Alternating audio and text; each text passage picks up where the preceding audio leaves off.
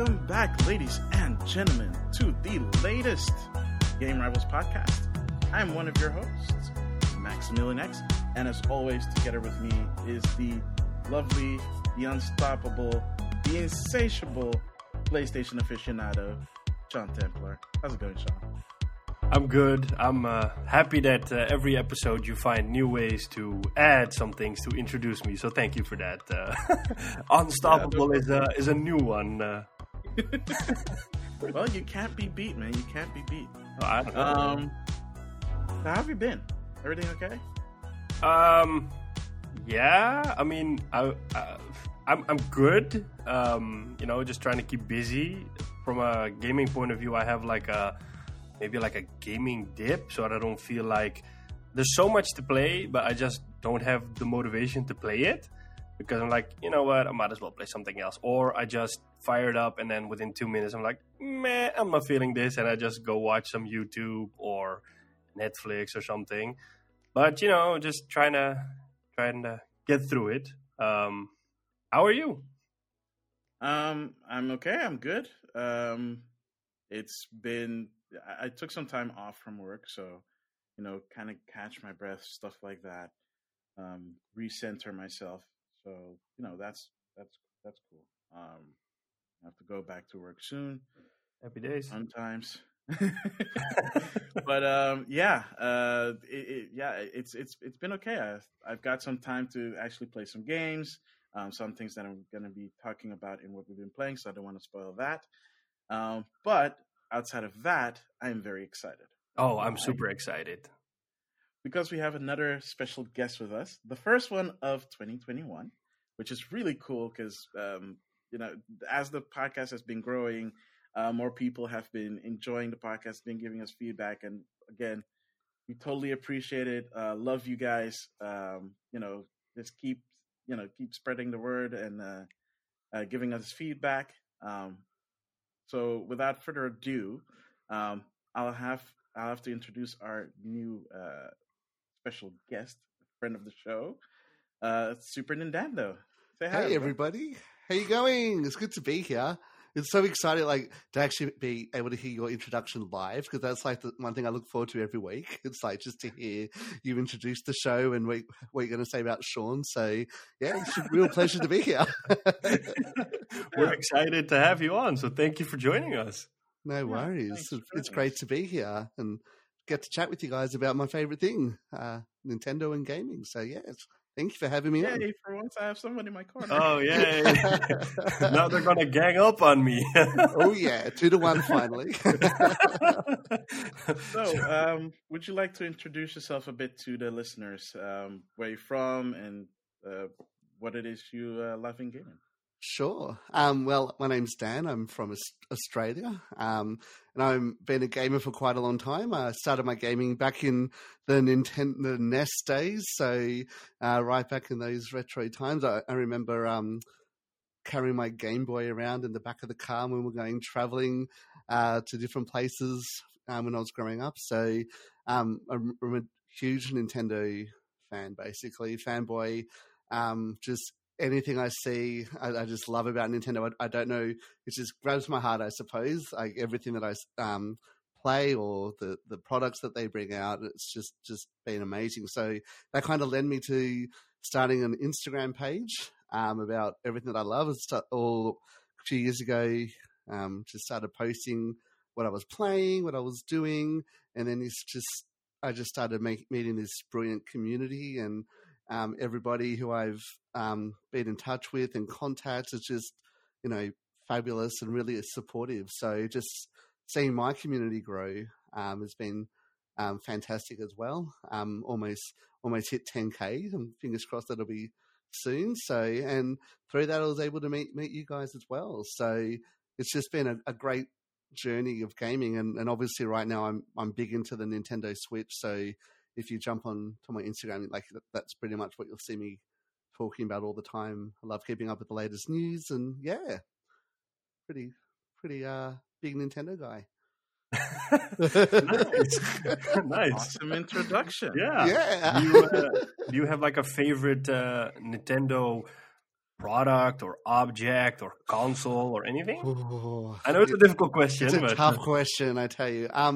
Look, I think the Switch has officially become my favorite Nintendo console, and I know that's a bit of a cop out, but I think everything that it does, like right now, is everything that I've always wanted in a console. In terms of favorite thing, like I'm just a big like collector of all things Nintendo. So, but my biggest collection and my dirty little secret is Amiibo. I have way too many Amiibo, so but I love every single one of them. So, do you have all the Smash Amiibos up until this point that have been released? Yeah, I do. Every Smash Amiibo, all the current ones pre-ordered. So, yeah, pretty much every Amiibo that's come out. There's a few elusive ones like the Gold Mega Man and a few Monster Hunter ones that were released only in Japan that I haven't got my hands on yet. But other than that, yeah, got a pretty decent Amiibo collection. Nice. Yeah, I have a few Amiibo, but it's just way too much. It was way too much for me to keep up. It's a dark hole.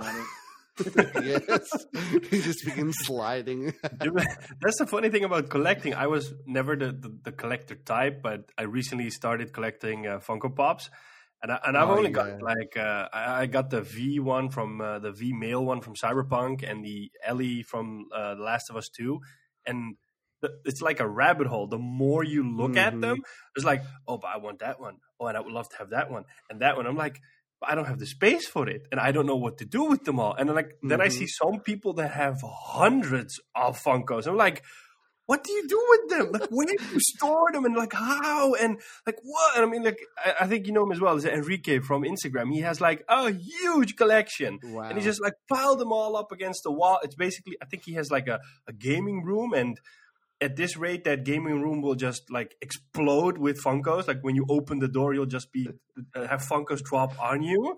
It's so cool to see, but it's just like, yeah, I just go crazy when I see them. I'm like, oh, they have that one, and they do like games and movies and TV shows and pop culture. I'm like, holy crap, that is so much. Yeah, it's very dangerous. I wasn't into the Funko Pops until they brought out the Pokemon ones. And now every Pokemon one is like, oh, just stop. Those are so cute. Yeah. I'm not really big into the Funko Pops, but those Pokemon ones almost got me over the edge. Especially the Bulbasaur one. It's just so adorable. He's so adorable. I have one that's like soft. I forget what they're called, but they're like felt. They feel like felt, and it's nice. It's just gorgeous. Yes. Oh, nice. Wow. Yeah, it's the thing. Yeah, they got like special edition ones that are like felt. They feel like felt. Yeah. Nice. Wow. We have to stop talking because I'm just gonna go on the internet and buy them all. I'm like, oh no, man, my wallet's already crying. So like, oh man, I love it. Nice. All right, so with that done, let's just jump straight into the news because, despite the fact that it's the beginning of the year, there's a lot of news that just came out this week, and it's crazy and it's ridiculous. Let's just start with the big one. Long live Lucasfilm Games, apparently, because it's back. Yeah.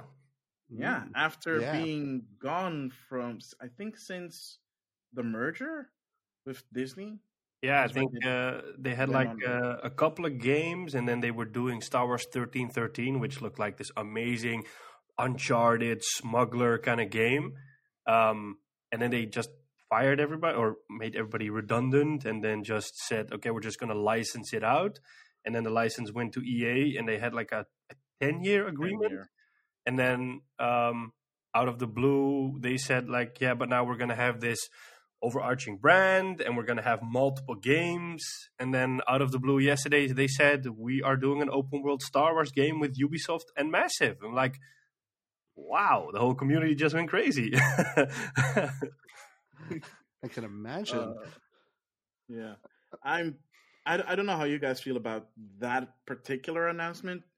Lucasfilm Games coming back again is a really big deal, of course, because now that means that it's free. It's open season for any developer worth their salt to pitch an idea to Lucasfilm Games and see if it sticks, and they get the license to do a Star Wars game, which is really cool. Yeah. It doesn't necessarily also have to be Star Wars, now that I think about it, because they didn't just do Star Wars games. No, another interesting one is Indiana Jones. Yeah. Yes. By Bethesda. Yeah. Which brings up way more questions now than it would have like a year ago. Yeah, like Yeah, my true. first reaction was like, "Oh crap! Is this going to be an Xbox exclusive game now?" I mean, Good point.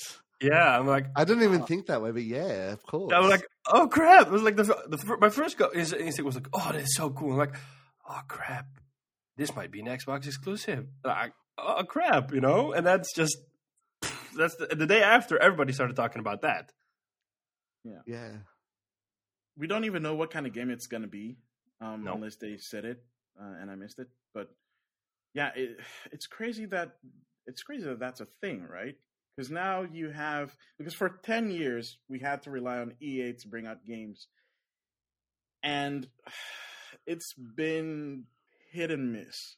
And I think the thing that broke the camel's back, the straw that broke the camel's back, is Battlefront 2, right? Yep. The whole thing with Yeah. the microtransaction stuff. Because Fallen Order, people love Fallen Order. It's a great game. I've heard very little when it comes to negativity to that game, and so it's kind of a bit bittersweet that this had to happen. But at the same time, I think it was expected that they would not rely on one developer, because that's a lot of pressure to put on one developer. Now you can have this overarching quality control kind of thing where you're just overseeing the quality of the games, and they're being developed by other studios. So that means you could probably have way more games out in 1 year, which is what I'm assuming that they're aiming for, than having maybe 1 or 2 games every 2 to 3 or 4 years. Yeah. No, it's totally agree. It will be interesting Bethesda's take on that as well, on an Indiana Jones game. Like, just knowing what Bethesda does. It's kind of a bit more wider these days with, Doom and all that kind of stuff. But when you think back to like what they were really like known for, Fallout and all those kind of games, it'll be interesting to see where they take the franchise. And I think it's kind of exciting because, like as you said, leaving it in one developer's hands kind of gets a bit stale, and EA kind of has this kind of stigma about them, kind of being a greedy company. Shocking, I know. And they don't support the Switch, so pretty much they're out. But it'll be interesting to see like what other companies have ideas for, and Ubisoft like doing Star Wars and open world will be really interesting too, because Ubisoft are kind of the kings of open world games. So yeah, I think it'll be exciting to see hopefully some fresh takes on some very famous series. Yeah. I just did realize that, and I mean, like, Disney is this company that at the end, they care about fans, but they care about money at the very end, at the bottom line. I'm like, I can't imagine them saying like, "Hey, you're free to use the Indiana Jones license, but you're not allowed to do an exclusive game because your platform is simply not big enough to kind of like validate for us that license is being utilized to the fullest." So like you can do one, but you also have to bring it out on other platforms besides Xbox, because your install base simply isn't big enough to justify that exclusivity. Just something that popped into my mind. Like, that's true. If we're looking at the trend right now, is that I think the numbers aren't out officially, but what is being predicted is that a PlayStation 5 is selling 2 to 1. So for every Xbox Series X, they sell 2 PS5s. So that means that install base will exponentially grow, even though people have the benefit of Game Pass and all those amazing value, is simply because there's 100 and X something amount of PS4s out there. Everybody's going to the console that their friend has. If that is a PS4 or a then they'll naturally go to a PS5. So, I mean, they have the numbers on their side. So I can't imagine Disney saying like, "Hey, it's super cool that you want to do this, and here's the license, and take your shot at it." but we want to see it on more platforms because it needs to bring in an X amount of money for us to be able to justify giving you this license. And if you can't do it, then we don't want to. So, I mean, we don't know the specifics about the deal, but that's something that might, play in the background. And they haven't announced any platforms yet. They've only said like Machine Games is doing it. Machine Games have done the Wolfenstein games, which are really good games. I mean, I love those games. So it's really curious to see, like, maybe we'll hear more around E3, or if that's ever going to happen, or if that's going to be a thing, E3. Exactly. But like, as you were saying that there was a thought that popped into my mind, right? So if that's because you have to realize that the talks with Bethesda buying them, like with ZeniMax buying them, that was probably something that's been in the works for probably a year or so, maybe more. Probably. The talks to getting the license for Indiana Jones probably also took at least a couple of months, if not a year. So my question is, did they enter this agreement before they knew what was happening to Bethesda? Because if that's the case, then this is probably one of those... remember when they bought... what are the guys again? Obsidian. Yeah. So when they bought Obsidian, or at least when it was known that Obsidian was being bought by Microsoft, Obsidian had already announced that the Outer Worlds was coming to Switch. And it did eventually come out to Switch. Did it? Did it?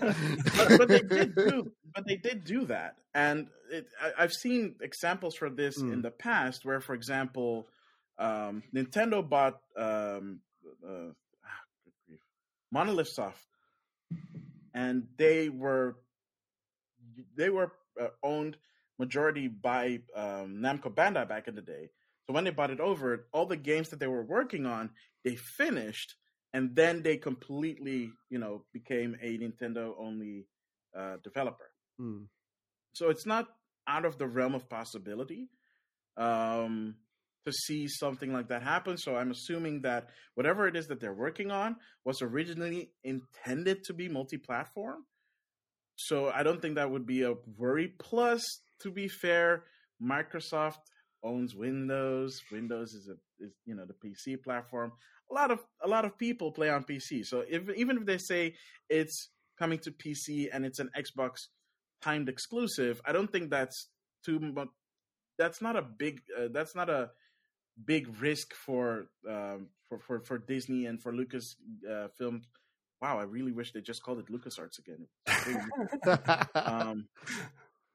It's not a big risk for them to take. At least then that's how I see it. Because if you're taking along like the millions of PC players and then the small incentive of console players, even if it is just a timed thing, I don't think that's too much of an issue. Plus, they're also having the Ubisoft game, which is obviously going to be multi-platform because it's Ubisoft.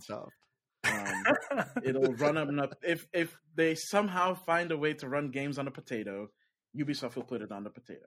Oh, and they'll probably have the Assassin's Creed towers in there as well, that you have to climb a tower to unlock the rest of the map. I mean, that's Ubisoft. You have to. Yeah, it's not a Ubisoft game without that. Exactly. Yeah. Oh, man.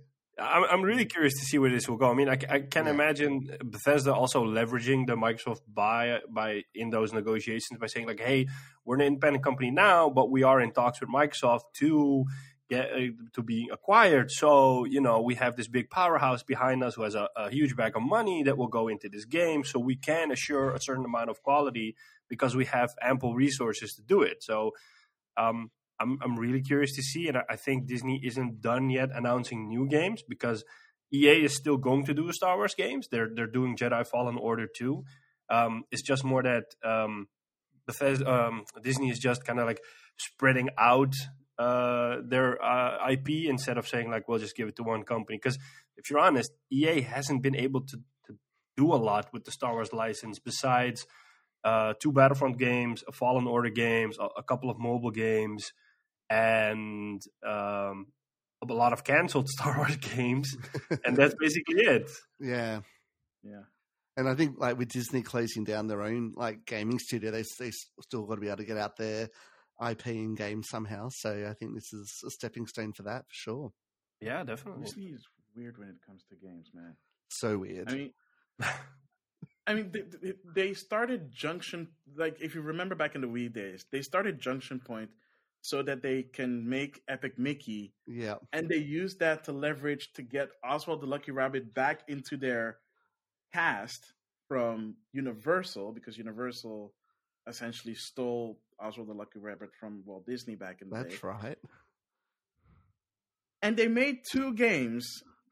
Well, actually, no. They made 3 games because they also had an Epic Mickey. Well, not 3DS, was it? I don't think it was by Junction Point. No, I don't think so. But it was related to Epic Mickey, and they brought that out, and then it didn't do as well as they would hoped it would. Mm. And then they shuttered Junction Point, and then they shuttered Disney Interactive, and then it's weird. It's really weird.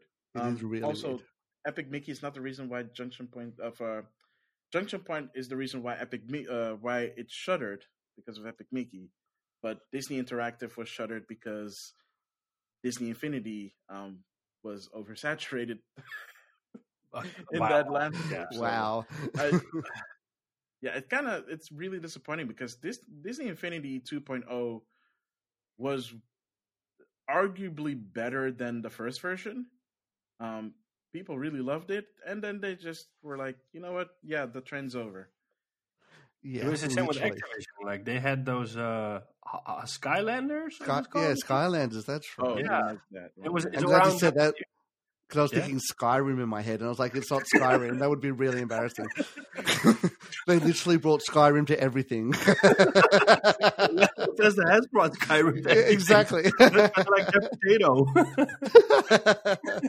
Yeah, but I think it was that the trend at the time, like people playing with all sorts of peripherals, like Guitar Hero and Rock Band and Skylanders and Disney Infinite, and then eventually people were like, yeah, no, we just don't care. We just want either console, PC, or mobile gaming, and now mobile gaming has taken over a lot. So it's a funny trend because I mean I never would have expected something to like Rockstar or Rock Band to go away, Rockstar Guitar Hero, because they churned out game after game after game, and people kept on buying it. Like, well, there's no end to this at this rate. And all that plastic we collected, it was great. So many plastic cars. Never got into it, but I did buy DJ Hero when that was going away, because they packaged that one with the original DJ Hero and DJ Hero 2. Oh, nice. For nice. Wii. So I have the Wii version of that just upstairs. I was like, I kind of miss playing DJ Hero, so maybe I should hook up the Wii U and play it. And then I'm like, now that means I have to get batteries for my Wii, for my Wii remote, put them in, and then set that up. And I don't really feel like setting up the Wii U, even though it's already set up at my workstation in my office. Oh, wow. And it's the burden. Oh, I can see it weighing you down so badly. Oh, man. You might as well move 10 rocks while you're at it, because it's so hard to get batteries these days. I know, right? Let's be honest. You just don't want to be a DJ. Let's get the truth out there. Yeah. That life is not for me. DJ Maxi Max here. Dropping you some real dope tunes or whatever. I don't know. I'm not a DJ.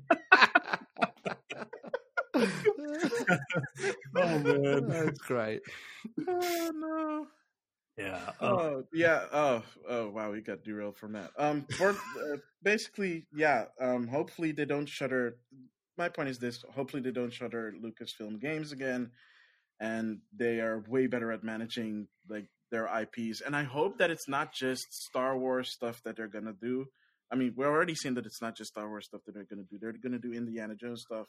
But I'm hoping that they'll also do, like classic Disney stuff as well. That'd be great. Because I would love to see a new Epic Mickey, or at least them issuing out some company doing a remake of either game or both games and bring it out as a collection or something. 'Cause they were fun games. It's just a shame that not a lot of people got the chance to play them.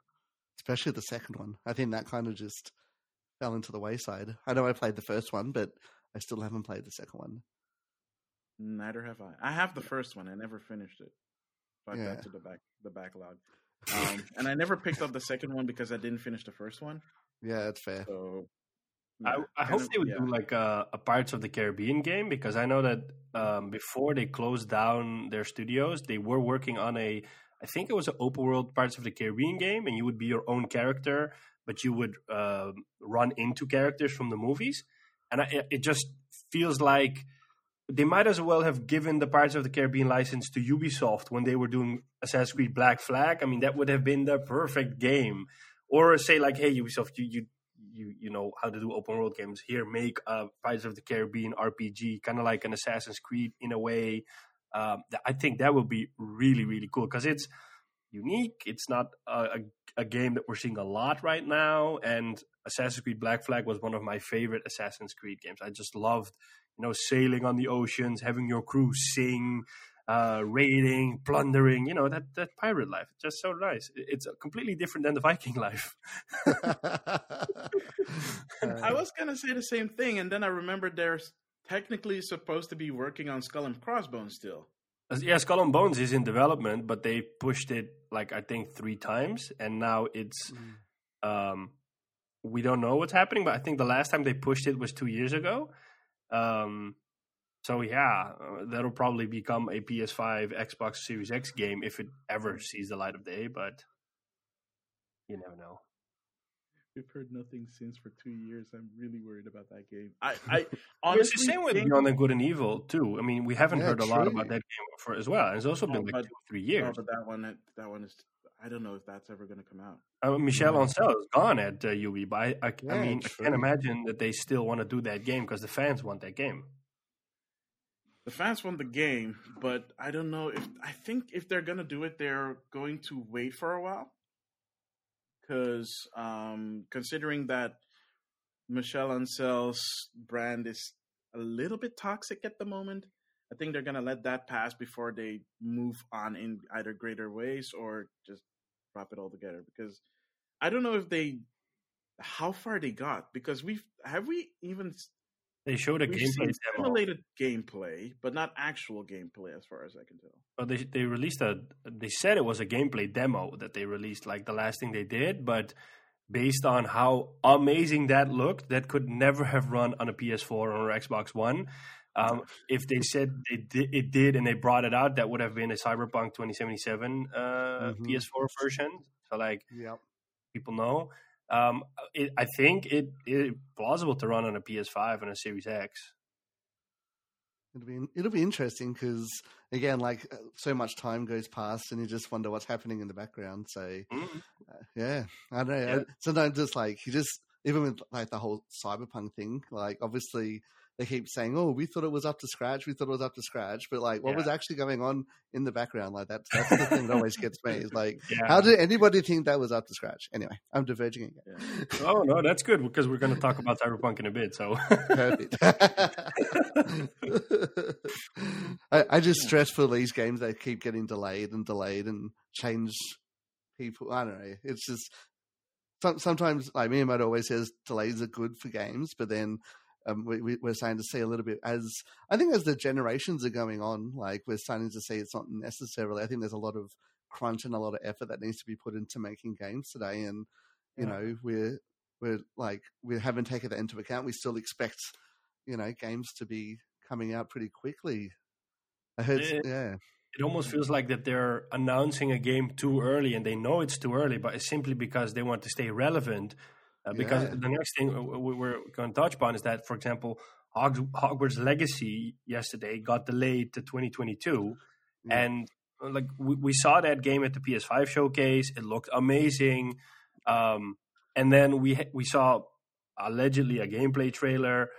But after that, we didn't hear or see anything about the game for months. And it's supposed to come out this year. And then yesterday, suddenly on Twitter, they said, we're going to push it to 2022 because we want it to be the best possible game we can. And then I almost feel like they announced it because, one, there were rumors for years that they were working on an open world RPG. And secondly, they're like, yeah, but as a Warner Brothers brand, we haven't announced a lot of games besides Suicide Squad and Gotham Knights. We need to stay relevant in this market. We need to, at the beginning of a new generation, we want people to kind of have their eyes on us. So let's just say that we're working on this game, and then they just push it. Same goes for Pragmata, the game Capcom announced with the strange astronaut in New York. Yeah, that's right. Yeah, like that game is coming out in 2023. So like, why did they announce a game in 2021? Like, why? Wow. Yeah. So like, it's more like we need to stay relevant, so we want people to know we're working on some stuff. But it's gonna come out in 2 years. Yeah. That's it's weird. That's weird. Honestly, that's one of the reasons why, with a few exceptions, I really love that Nintendo does not do that. Again, with a very few exceptions. Metroid Prime 4, Breath of the Wild 2, 3. with Metroid Prime 4, that one just rebooted, so that was not really. But then again, you have stuff like, and I don't know how much this lies with Nintendo, but Bayonetta 3 being announced, and we still haven't seen hide nor hair of that. But it's going really well, apparently. Yeah. According to Hideki-san. Yes. If the man says so, I gotta believe. You do.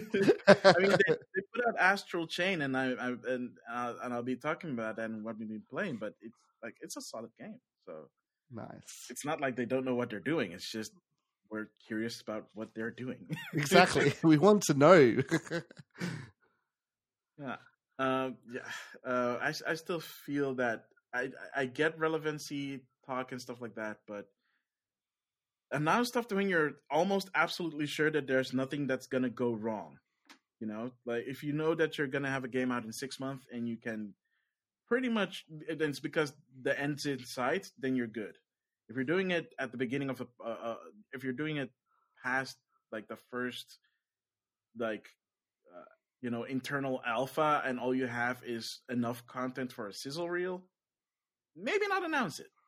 Yeah, I agree. I feel like it's another trend that started, like even with the last gen, like in the Xbox One and the PS4 time, like that announced games quite early out, and you wouldn't see games like Final Fantasy VII Remake just jumps to my head quite quickly. They kind of announced it a bit like Metroid Prime 4. Here's Final Fantasy VII in 2020, and it was like 3. I don't know what it was in the end, like 3 years, 4 years that we had to wait. Something I can't like remember.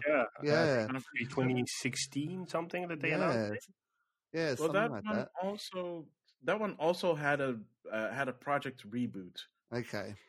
It was still Dan is right, because it's just the more I think back, like especially I feel Sony and Microsoft do it quite a bit. Like they hype you up with the trailer, and you're like, this game's going to come out. Like Fable, for example, for Xbox, I'm really looking forward to, but that looks nowhere near like it's going to release anytime soon. I think we got like an animation, basically, and stuff like that. And I just think I do, in a way, it frustrates me that Nintendo doesn't announce things, but then it kind of, it's more exciting when they say actually it's coming out in 3 months' time, like when they did with Paper Mario: The Origami King last year. That was really great. Like literally, like what? There's a Paper Mario game coming out in 3 months' time, and we know it's going to be there. So I don't know. Just one, like every time there's a delay, I know personally, it's like it kind of hits you hard, and then there's another delay, and kind of like because Hogwarts was actually one of the ones from the PS5 showcase that I was really looking forward to, like this year, and to hear that it was delayed today, it's a bit like, that was one PlayStation 5 game that I was really looking forward to trying this year. So yeah, sorry PlayStation 5, gathering dust a bit longer. Some people will kill me for saying that. Some people will kill me because they want a PlayStation 5 so bad. So I'm sorry about that.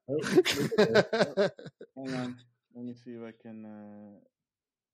I think the Zoom also unmuted in the excitement. I don't know how that Sorry. happened, but It's okay.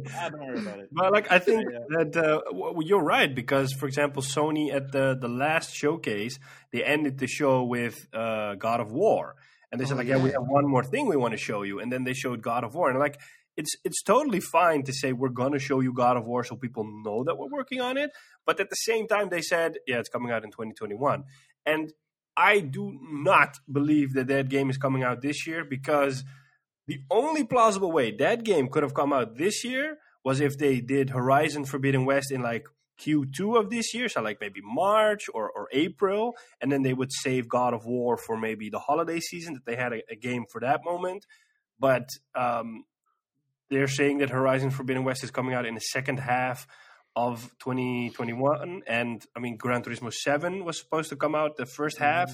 They haven't said anything about that. So like, if they don't do anything in the first half of this year besides maybe Ratchet and Clank, they're going to have 3 or 4 games that are going to come out in the holiday season. And I mean, Sony is big enough to be able to do that, and those games will sell.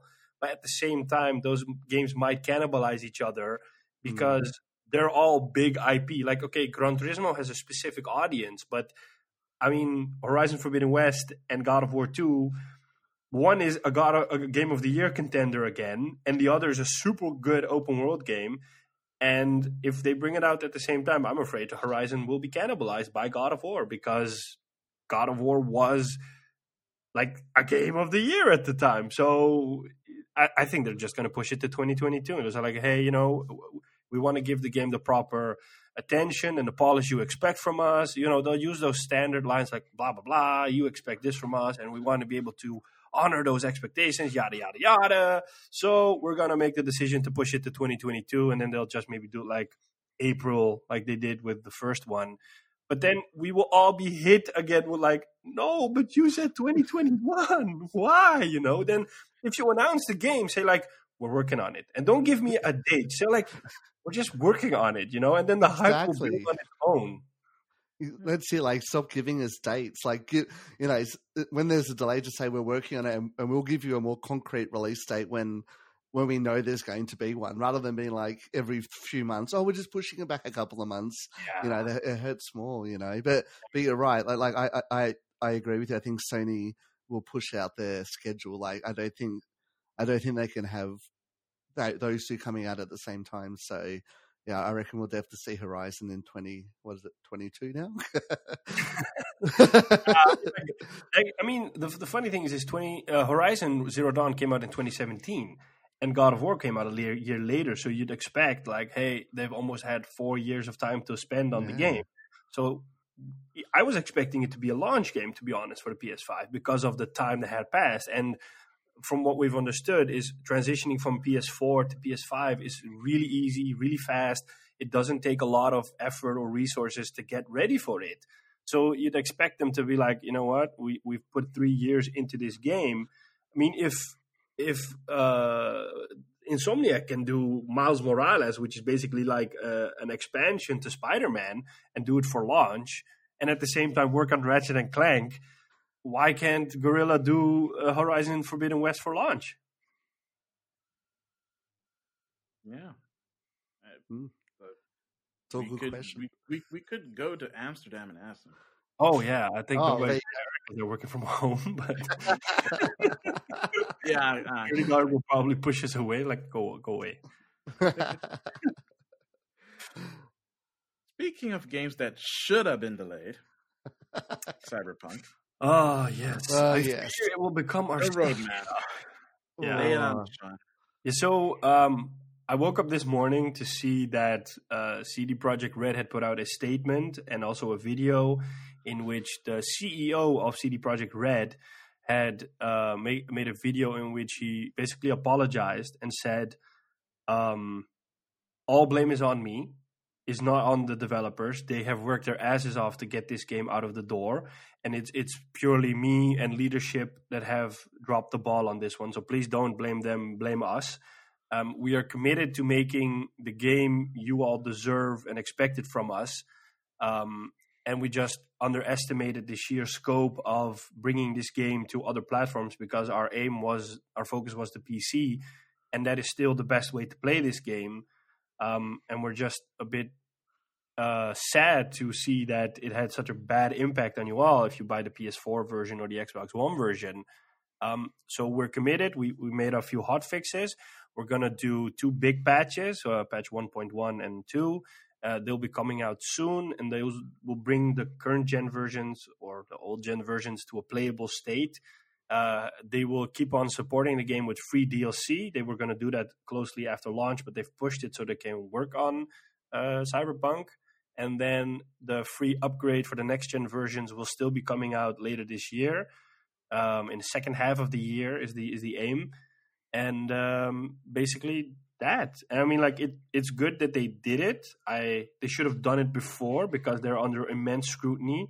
I also saw that, like, the Polish version of the FTC, the Federal Trade Commission you have in in America, is doing an investigation into CD Projekt Red because of some, I wouldn't call it malpractice, but the things that they did, that they kind of maybe didn't tell investors the whole thing, and that they went out and said, like, we sold 13 million copies of the game, and that's with refunds included. This game is a success. I'm like, yeah, it's not the best time to gloat when you're not in the best position. So maybe not have said that and said, like, hey, we appreciate your tremendous support. The game has sold incredibly well, and we are even more committed to making it the best game. Because I think personally, it might have lost Game of the Year because of this, because it will not have been, like, the experience will not have been great from the start. And, like, this might have cost them Game of the Year. Yeah, I don't think it's gonna appear on the game. I don't think it's gonna.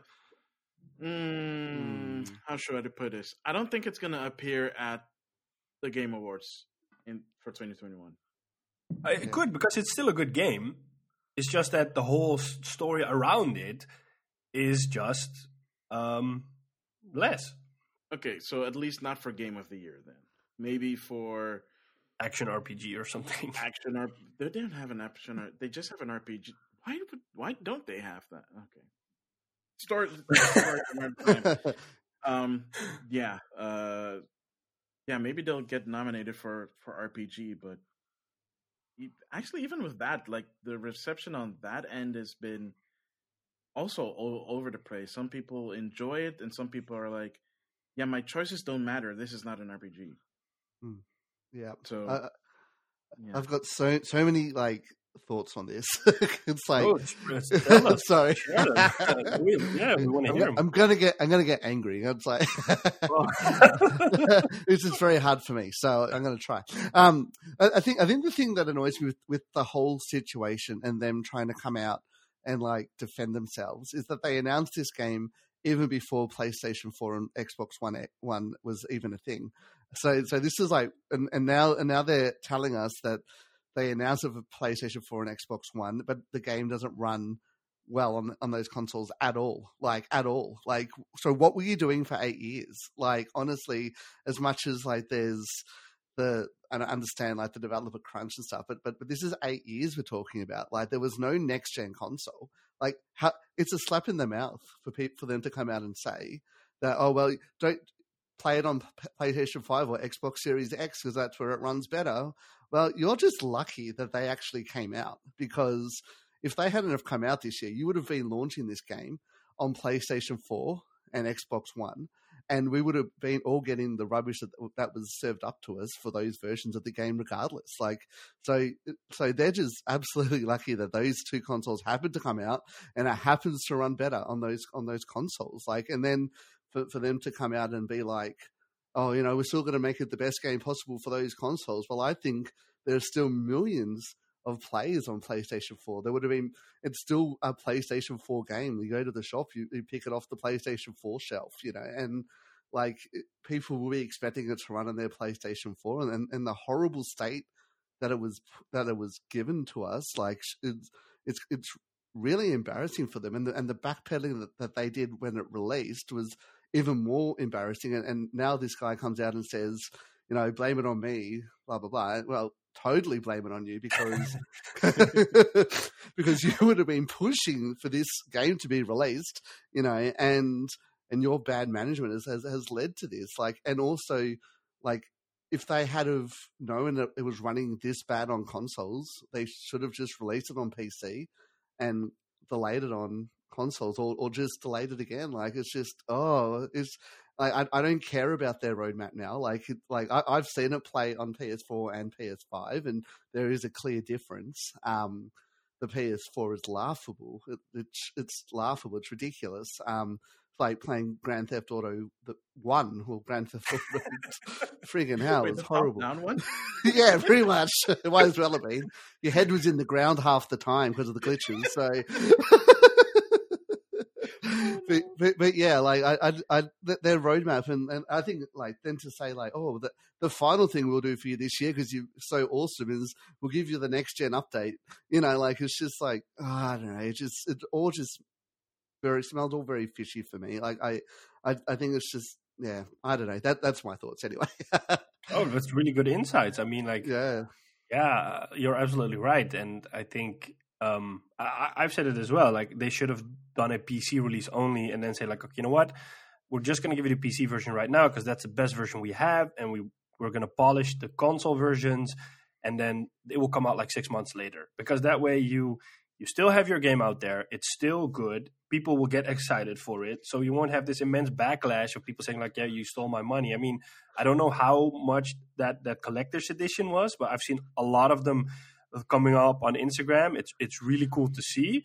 Like, if I bought the PC version through Steam, I'm like, I'm having a good experience. But if you bought like a collector's edition worth maybe €300 or dollars, I can't imagine you feeling pretty screwed over because you're like, I sinked a lot of money into this game and I can't even enjoy it to the fullest because I need to wait for some updates or a next gen upgrade.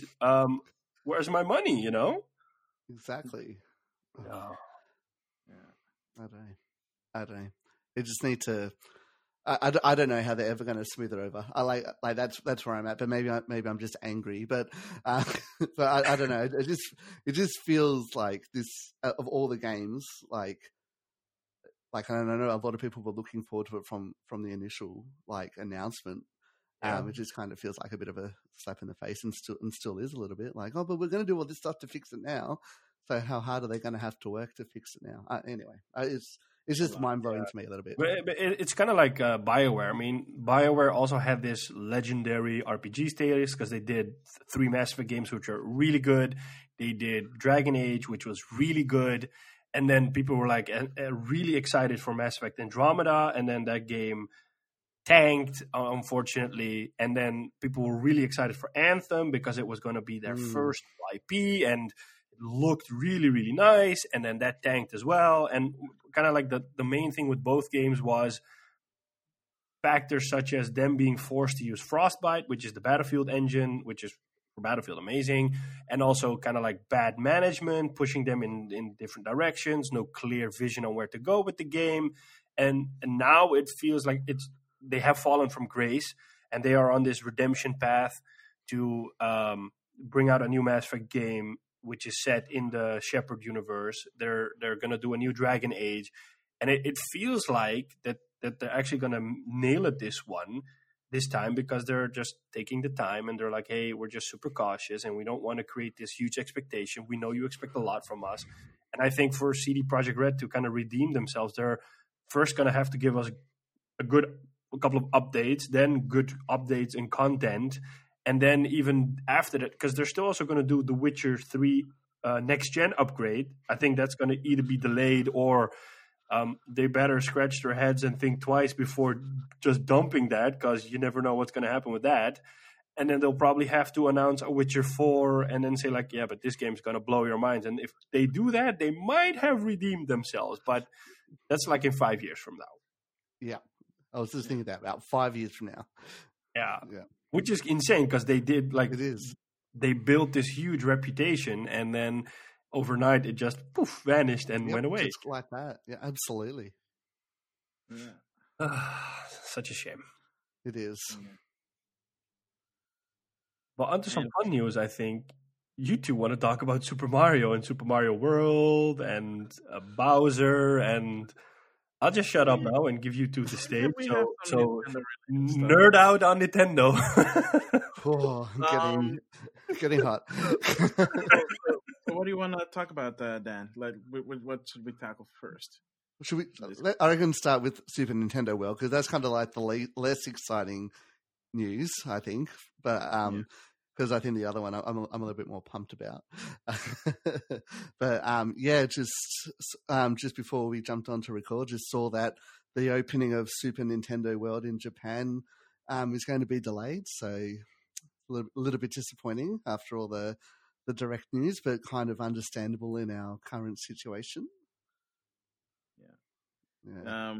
Which is, and it's not just that; it's because they were doing already some test runs and they were having press over, and the press was really positive about it. Yeah, that's the thing. Like, cool. It looks so cool. Like, you saw people on the rides, and people taking videos of the Yoshi ride, and like it looks like the models that models that they've designed are like really amazing, like inside that Yoshi ride. Did you, by the way, see how quickly Nintendo struck all those videos down?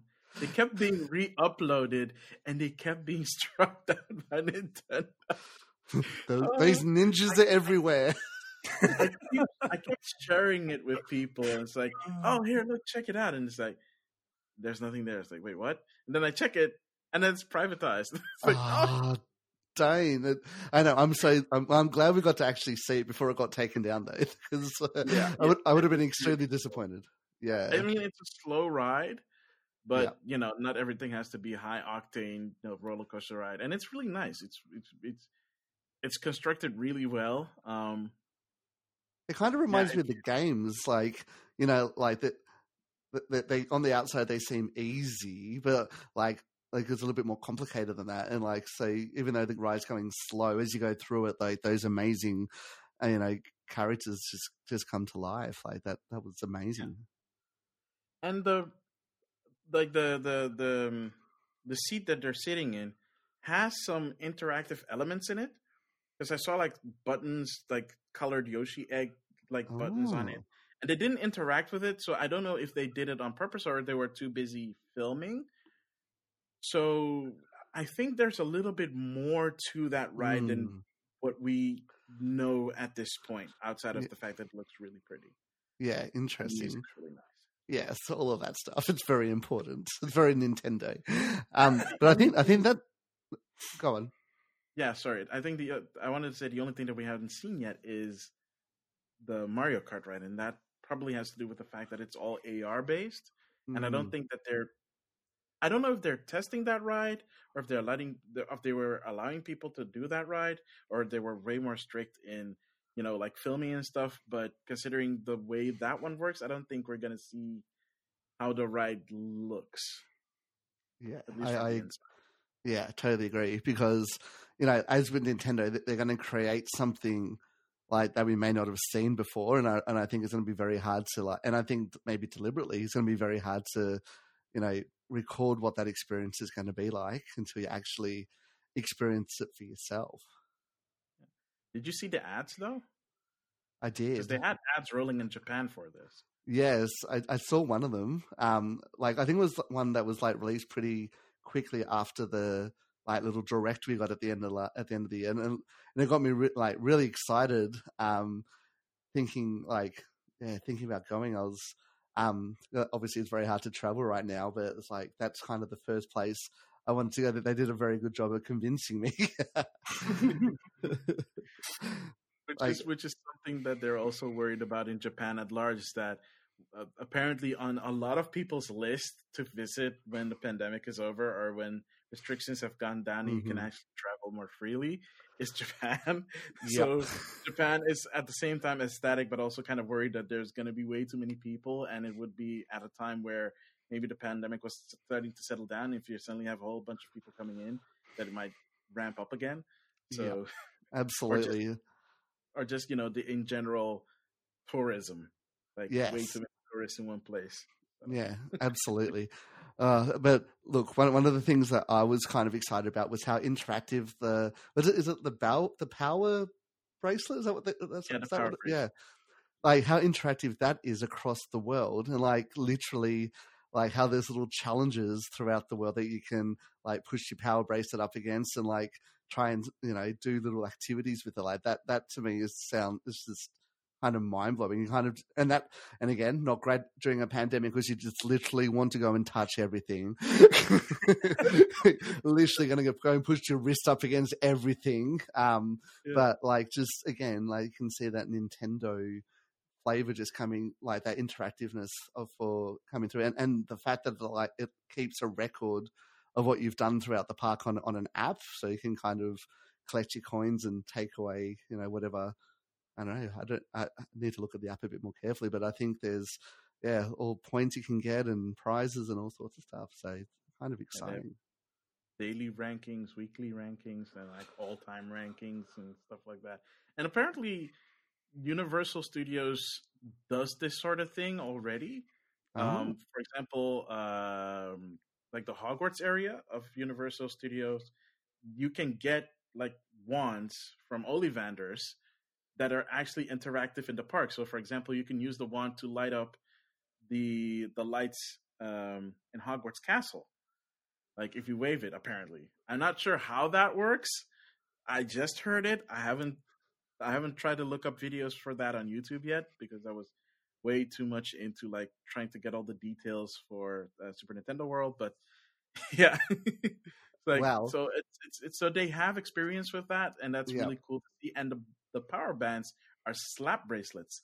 So yeah, yes, that feels so 90s. It's perfect for Nintendo. Absolutely perfect. I actually have a funny story about the wands from Universal Studio. My mum and dad went to Japan a couple of years ago, and mum was like, "Oh, I brought you a wand from Universal Studios." And you know, when she came home, she gave it to me, and she's like, "Apparently, all you need to do is pick it up and swoosh it around, and it'll light up and all sorts of stuff." I said, "Oh, wow, that's so cool!" So I take it out of the box, I pull the little tag out, swoosh it around. Nothing, not a thing. And I said, "What are you talking about? This is doing nothing." And then we read through the instructions. You actually have to be standing at the certain spots at Universal Studios for it to make any whooshing sounds or any lighting up. So thanks, Mum. Thanks for my useless ones. Nice souvenir. Yeah.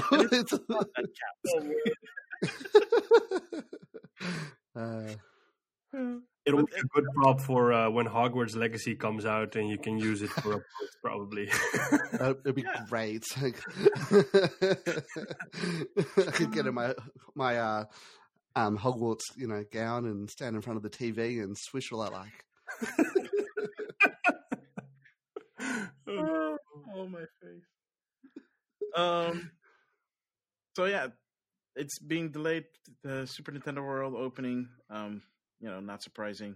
What is surprising was that they also showed us the first bits and pieces of Bowser's Fury, which is I guess what you would call the add-on game, which is something they've been doing a lot recently. They started with the remakes that they did for Mario and Luigi on the 3DS, where they added like an additional smaller game to the whole package to sweeten the deal for players who are revisiting the game. And they did this for Super Mario 3D World coming to Switch in like what, a month from now? Literally a month. Yeah, it's scary. And they announced Bowser's Fury when they did, but all we saw was this teaser trailery thing of Cat Mario sitting in front of a giant cat bell and nothing else, and just like rain and thunder. But apparently that's part of the game because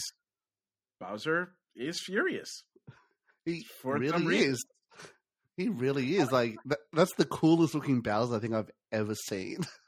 I think we can all agree that is the most metal, like literally the most metal, because the music that introduces Fury Bowser is actual, like, I don't think they've ever used. They've had like simulations of like metal-ish music for Bowser. Yeah. This is the first time I feel that if you said that this was written by a metal band, I would not bat an eye. I said like, yes. Yes. Absolutely. I was so excited when I heard that music come on. I was like, whoa, this is like amazing. Like it's kind of suited the whole theme, like turning from this beautiful, gorgeous summer's day to like this crazy post-apocalyptic Bowser tirade. I don't know.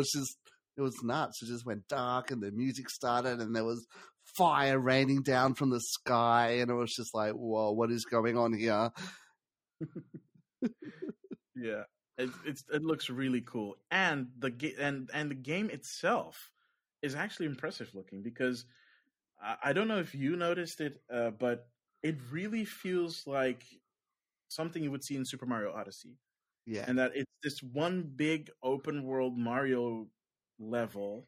Yeah, if you don't even call it a level at that point, where Mario has to make it through and get cat shines because they're on an island or archipelago of islands of cats. So everything is cats. I love that, I have to say. I don't know if you've seen it, but there's an image of a piranha plant cat, which has cat ears, but it's angled in such a way that the ear opening looks like a mouth. Wow. So you have this giant maw of a piranha plant with like this triangle mouth sitting on it. Sorry. Excuse me. I don't know why they thought that angle was a good angle to show off that particular model, but I'm now going to have to search the internet high and low for this image. Now you do realize. Oh, I can. I don't think I bookmarked it. I saw it on Twitter, but I'll be able to send it to you. But lovely. I think it's actually scratch it. I think it's actually on Nintendo's official Twitter. Oh wow! If you look it up there, I think you should be able to find it. I'll jump on and have a look. Yeah, but after that, sorry. No, that's right.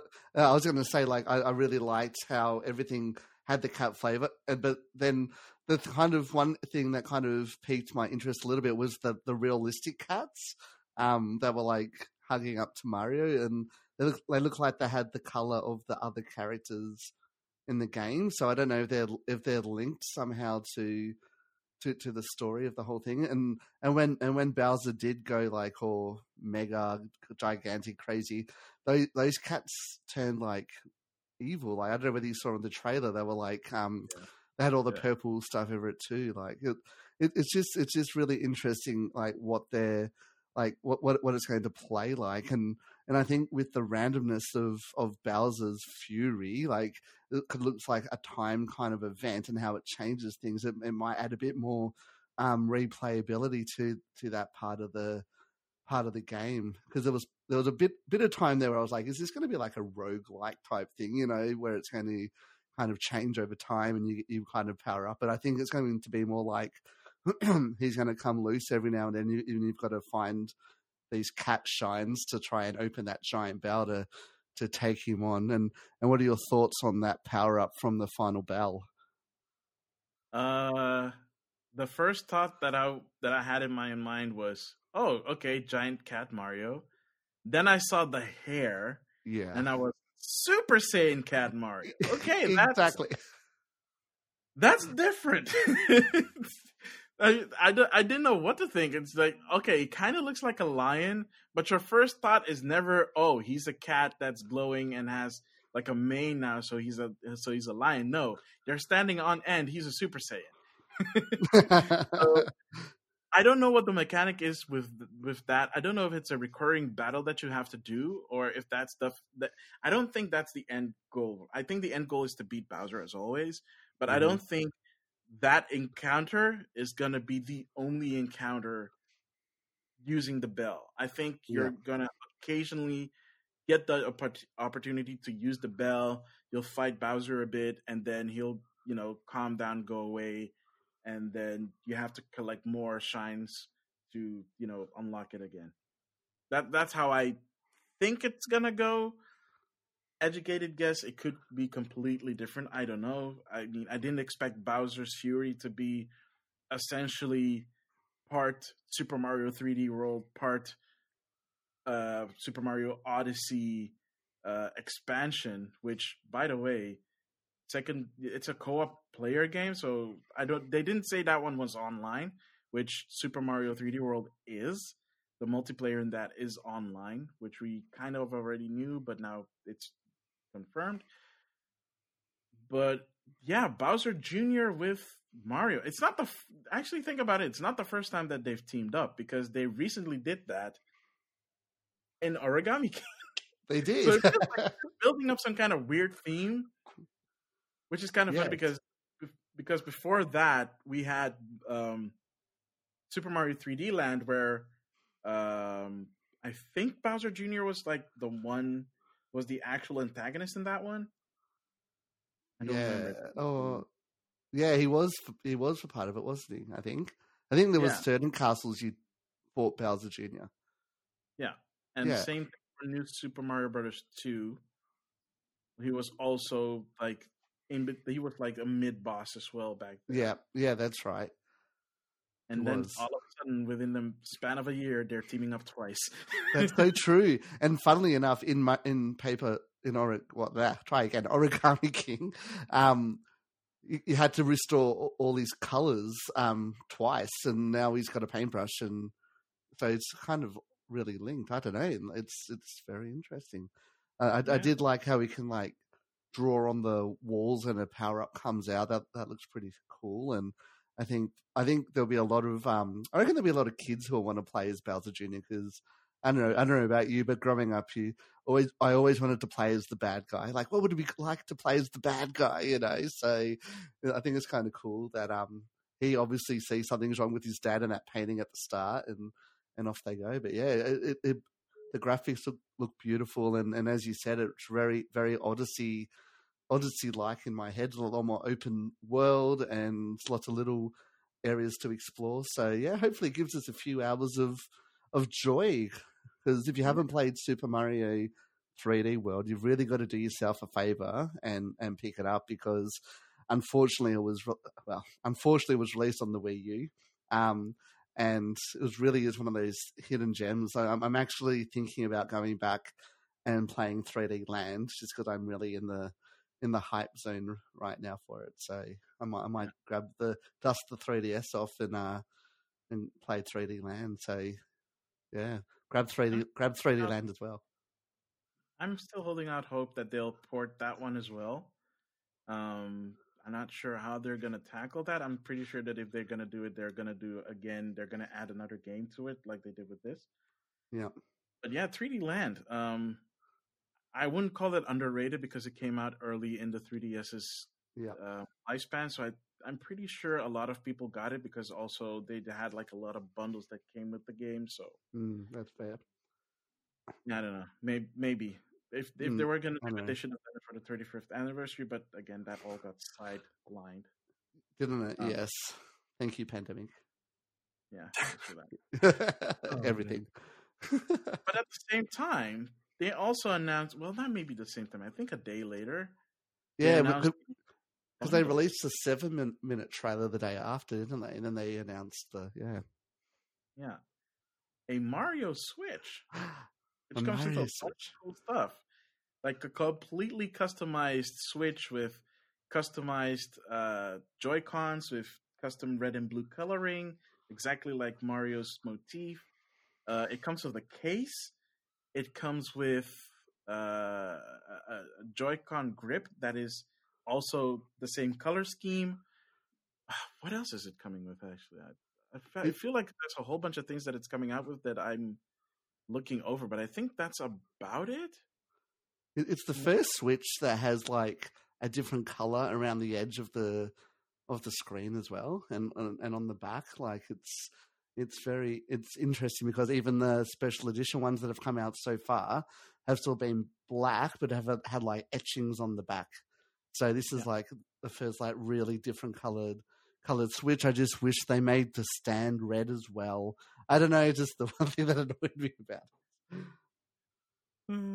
it. Wait, which stand? The stand, you know the kickstand on the back. It's black. That makes no sense. Yeah, I know. It just kind of throws you out of the illusion. It's like, oh, it's black. Looking at it, it's like, oh wow, I didn't even notice the first time. That's weird. Yeah, it is a bit weird. I didn't notice. Yeah. Of course. That was the first thing I was like, oh, black kickstand. No, thank you. Well, I think I know why. I think it has to Why? do with the fact that they sell, at least here on the Nintendo Online Store, they sell replacement kickstands Makes for sense. about €7, Yeah. and that one's black. Yeah. So, Makes sense. considering the relative ease these things tend to Mm-hmm. fall off, Yep. you'd probably be ordering a replacement one, and considering that this is either a timed thing, which I highly doubt that it's timed, but it's gonna be way less of an occurrence. They just thought, you know what, just the black one. So if they ever have to get it replaced, people are not gonna be upset that they can only get a black one. That totally makes sense. So that's very clever, and I didn't even think about that. I was just like, why is it not red? Listen to me complain about something. Always. No, but I don't know. I don't know about you, but does the Joy-Cons slip in that grip? Is it like the same as Mario's overalls? Is like this? Is that the way that the colors are? Like I was just. It's like the reverse, right? Yeah, that's what I thought. I was trying to. Because the overalls are blue and the shirt's red. Yeah, that's what I thought. So And you can see I did a lot of research on it. So, because I don't know. Yeah, the red is the undershirt and the blue's the blue's the yeah. I like it. No, it was. Yeah. I hope. Yeah, I hope it does well. Because I think it's kind of a fun. It's a fun looking one. I like that. Yeah. Yeah. I think we've. Oh, right. There is one more thing that we have to talk about before we go into the next segment. So apparently, the PlayStation 4-ish has been discontinued in Japan, with the exception of the PlayStation 4 Slim. It's been discontinued. And we were talking about it before we came on the air, that it's been really hard to get the PlayStation 4 Pro apparently elsewhere in the world, but Sony hasn't officially announced that they've stopped production of those systems for other regions. So, yeah, we don't know what's going on there, but it is striking to see that they've already discontinued those models. I mean, we know that Microsoft discontinued the One X and the all digital edition of the Xbox One, aka the Xbox SAT. Yeah, because that's what the acronym is. It's SAD. So I think the reason why it happened, and I agree with some of the online chatter about this, is that they're focusing on producing more PlayStation 5s, and it's a lot easier to discontinue something that is essentially being replaced anyways by a newer system, and just keep the light model so that people that still want, or the slim model, for people that still want to buy a cheaper alternative, they can do that. Because most of the games that are coming out for the next 2 years, the people like the Sony and Microsoft are saying like year. I'm saying the next 2 years or so, we're going to see a lot of cross-generational games coming out still. And we're still even seeing, especially from Japan, because of course, a lot of games that are still only coming out for PlayStation 4. So it makes sense for the PlayStation 4 Slim to be around. It's kind of a shame, really, that that their hand was essentially forced to cancel the Pro. But again, because of the pricing, it's not very handy to have something that's basically the same price as your new system and is less powerful. But then I wonder why they don't just discontinue the Slim and then say, hey, you want entry-level 4K, that is our PS4 Pro, we're putting it against the Xbox Series S, because I think they're almost the same from a power point of view. Like if you look at pure GPU compute, I think is like the same, is that the Series S is faster with the SSD and the processor. But like, if I would almost say like, okay, you know what? You drop the Pro to $299.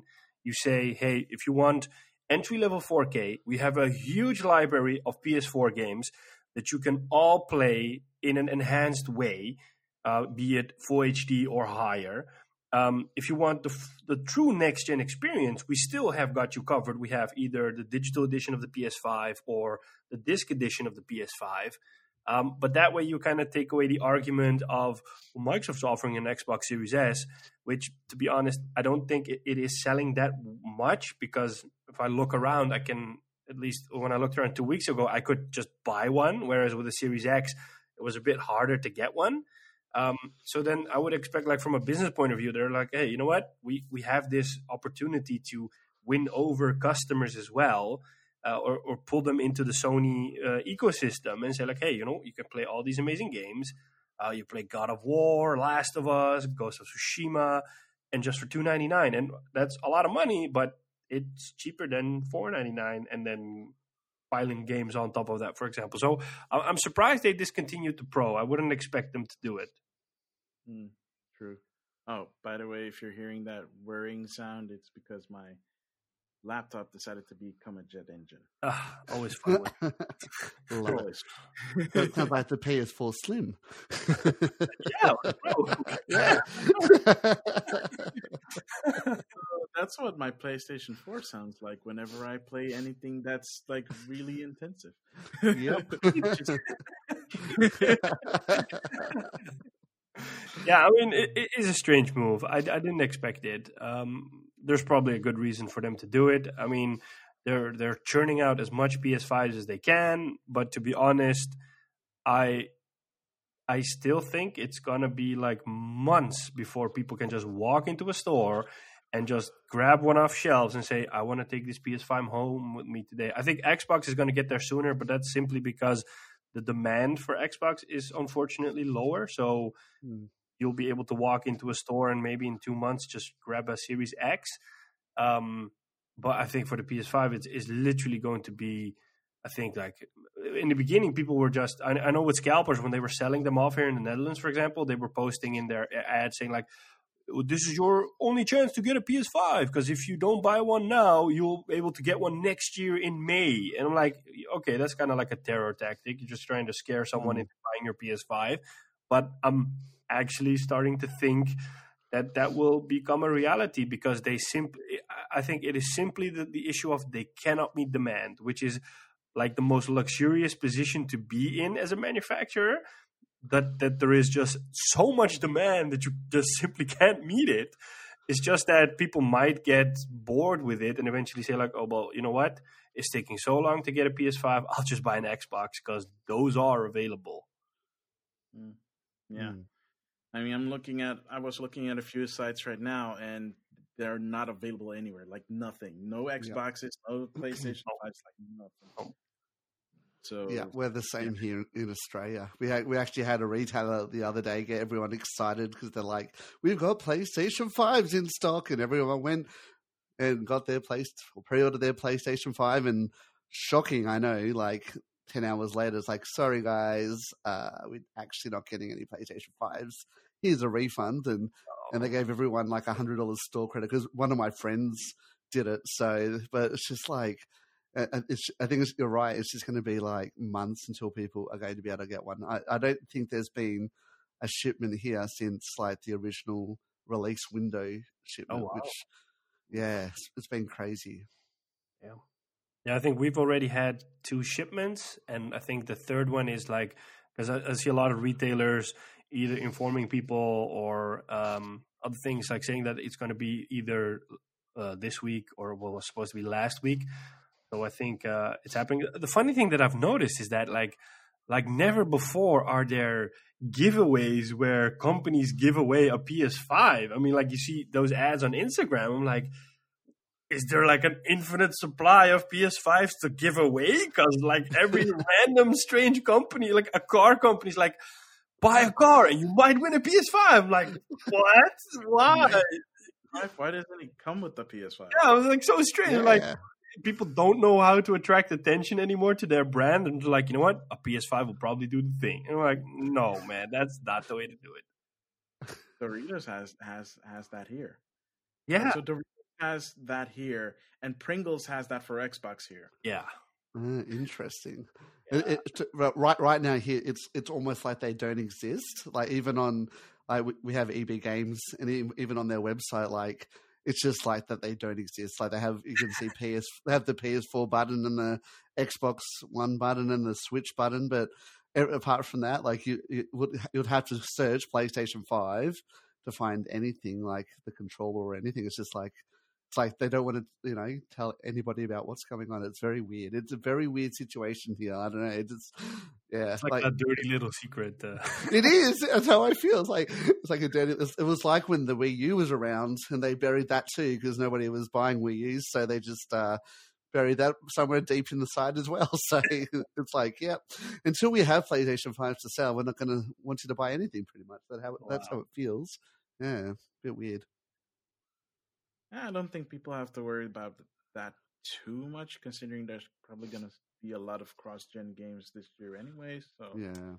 And I think the only benefit is if you eventually do, like, say you get like a PS5 in 6 months, then the benefit you will have is that there are a lot of games you can play on it, because that's kind of what I'm struggling with right now, is that there are a few games I want to play on it, but it's more like I can also play them on the PS4, So it's like you're in this limbo of, wow, I almost feel elite because I have a next-gen console people want, but at the same time, it's, I wouldn't say useless, but you can't kind of like use it to its fullest because there's nothing to play on it. And to go back and to play all those old PS4 games, you get bored of that eventually. You're like, yeah. No, I'm not going to do that. Yeah, it's literally the biggest paperweight I've ever owned at the minute. It's like it's a shame.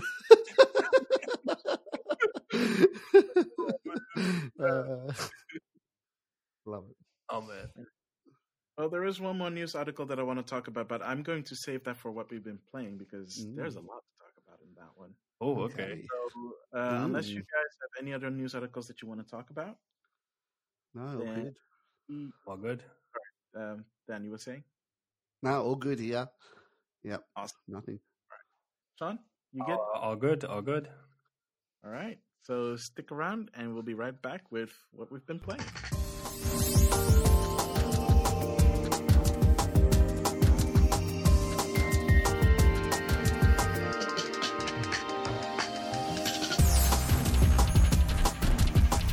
And we're back, ladies and gentlemen, with this week's segment of what we've been playing.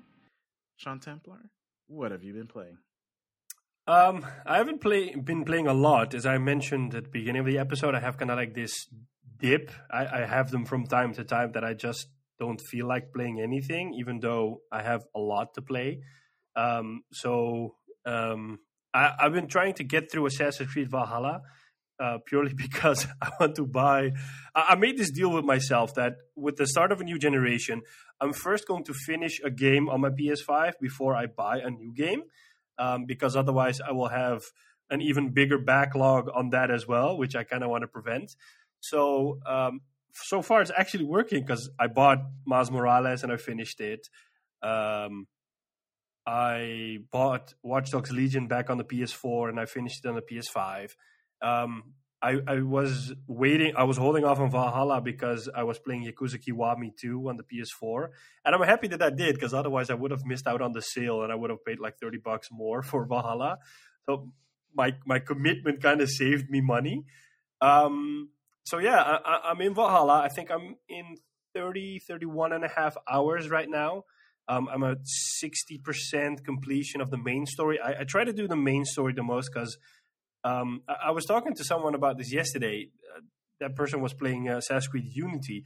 And it's crazy how when Assassin's Creed came out, it was always based around either one city or a couple of cities, and that was your playground. And then going into Origins, they kind of took away that city aspect, and they said, like, no, it's not a city anymore. It's a whole world you can go to.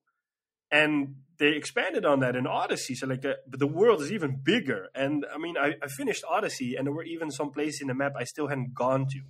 So imagine how immense that world is. And then here with Valhalla as well, they have like 3 worlds. You have Norway, where you start in, which is already pretty big. And then 6 hours later, you go to England, which is also super big. And then in between, you also have like an Asgard section, which you go to Asgard, which is also another world. It's not super big, but like it's still a whole different place you go to.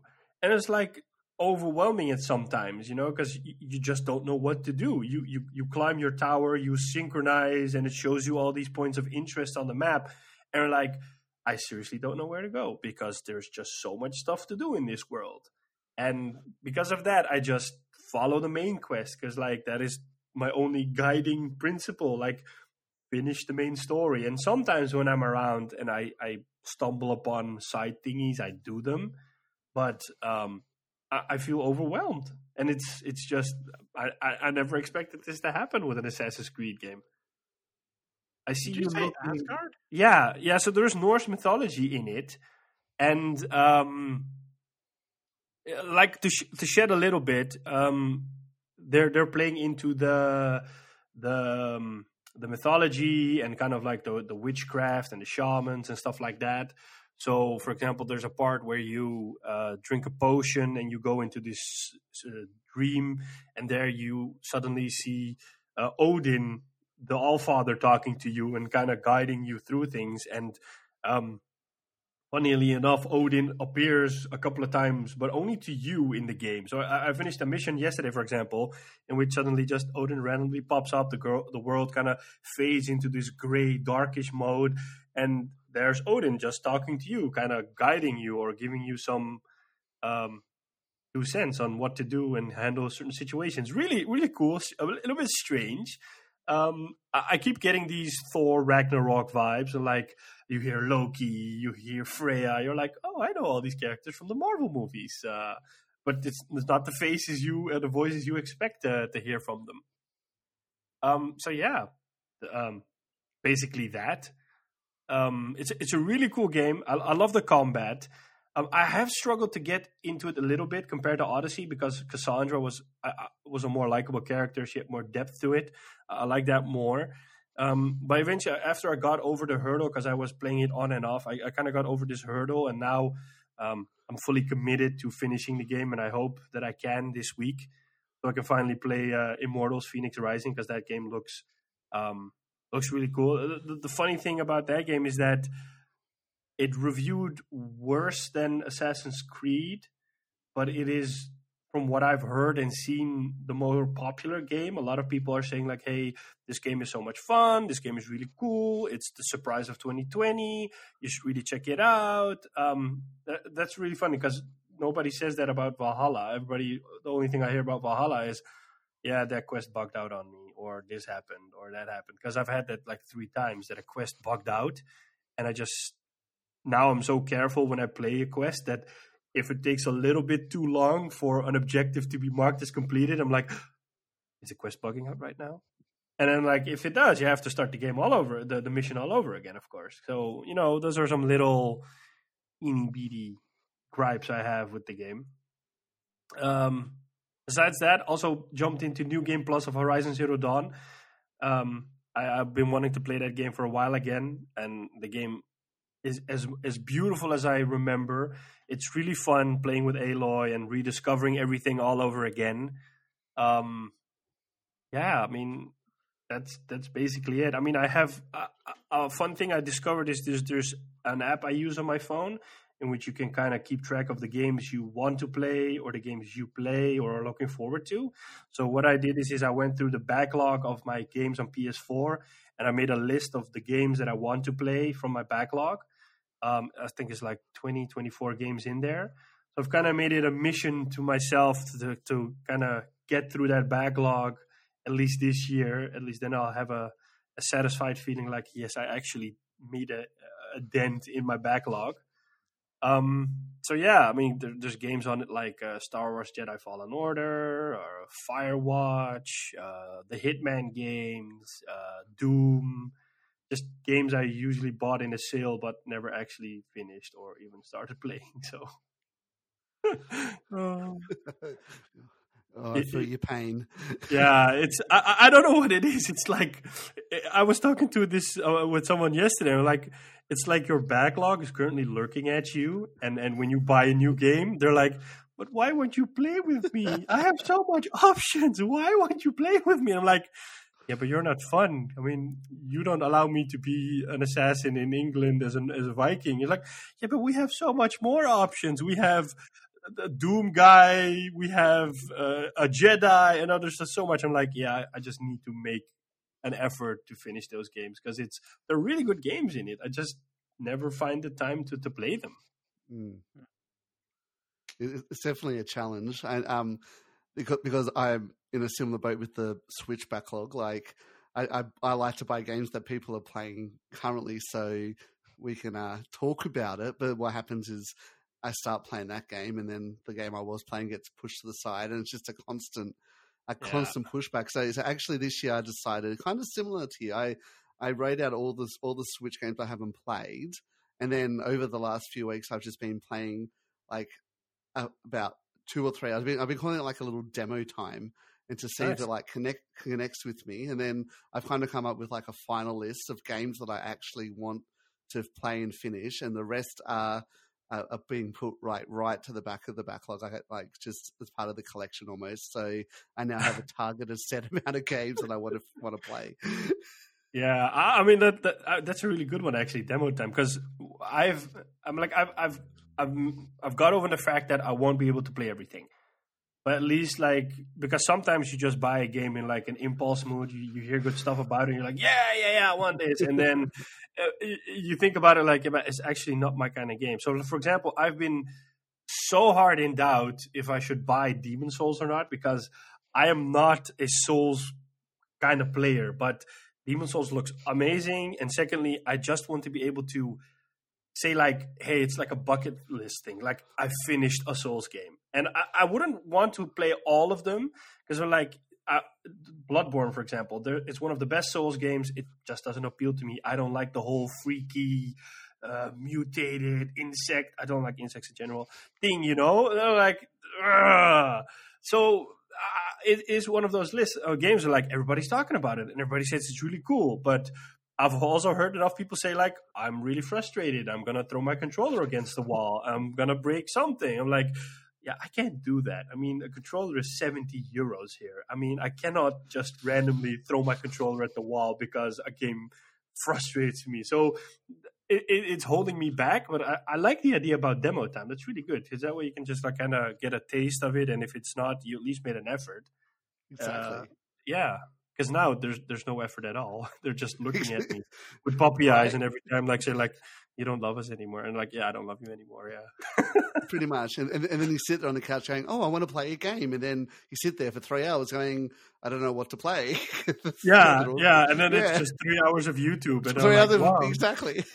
Yeah, and then you think back like, what did I just do? I wasted 3 hours of my life on YouTube. Exactly. Oh man. But yeah, that's basically what I've been playing. The floor is yours for one of the two who would like to go next. Dan, would you like to, or should I? Sure, I'll go next. Why not? I'll be like the meat in between the sandwich. Go back to the pros to finish it off.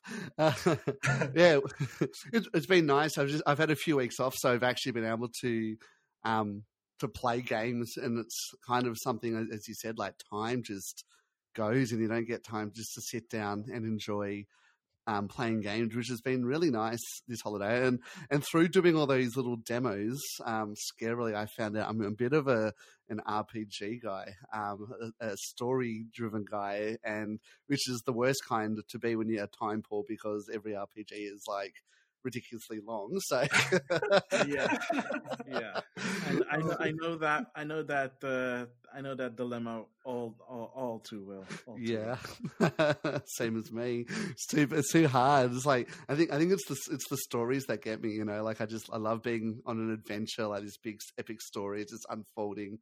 So yeah, but so I kind of been getting into a game that like came out like years ago, back on PlayStation 3, but it got re-released on the Switch. I've been playing Ni no Kuni. Yeah.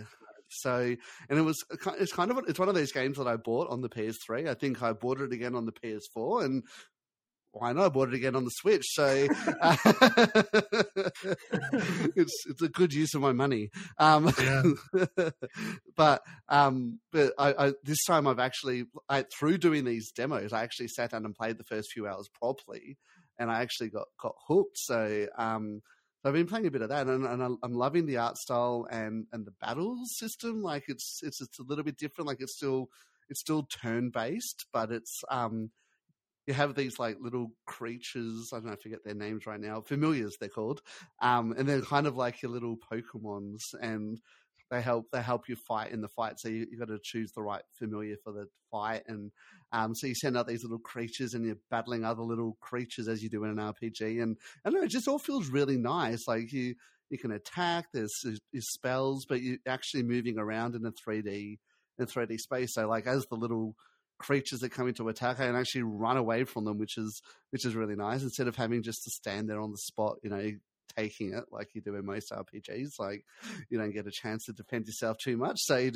but I like this one because I feel like I can defend myself a little bit and run away and actually, and it's just got that gorgeous anime art style, and the cutscenes are just beautiful, and there's this childlike imagination to it that I absolutely love. You travel between worlds, so you travel between the humans world and the imaginative, the made up world. They're like parallel worlds, and people affect each other on the different planes, and it's kind of a lot more in depth than I thought it was going to be. So kind of been a bit of a shock find over this break, that I've been really getting into that. So that's been a good one. I also really wanted to finish a couple of games as well, so actually get them off the list completely.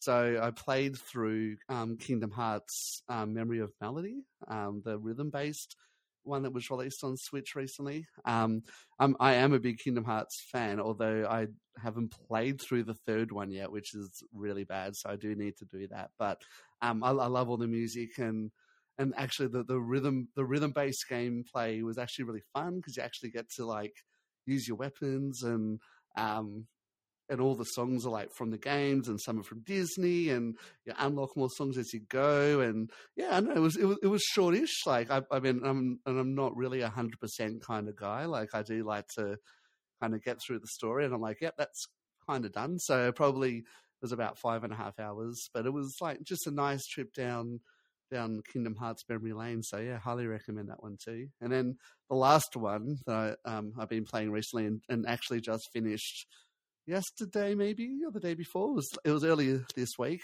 Was Age of Calamity. So I finally got through the whole thing. So what are we going to say? I want to say that we really should do a spoiler cast on that one, because I have so many thoughts on that game, and just on the whole Breath of the Wild storyline. Same. Because you've seen the ending, right? Yes. You've seen how the game ends. Yes. So if you've seen how this game ends, and you've played Breath of the Wild, there's just way too many questions. There's way too many questions. Way too many questions. Let's put it this. Start announcing stuff about the sequel, Nintendo. This was cool and all, but you're just making it worse for us to. Pretty much. Literally, I googled. So without spoilers, I googled afterwards straight away. Are people happy with the ending of Age of Calamity? Because I was like, I was just interesting what people think about it. Because what's the result? I think like you said, we're a bit where's this going?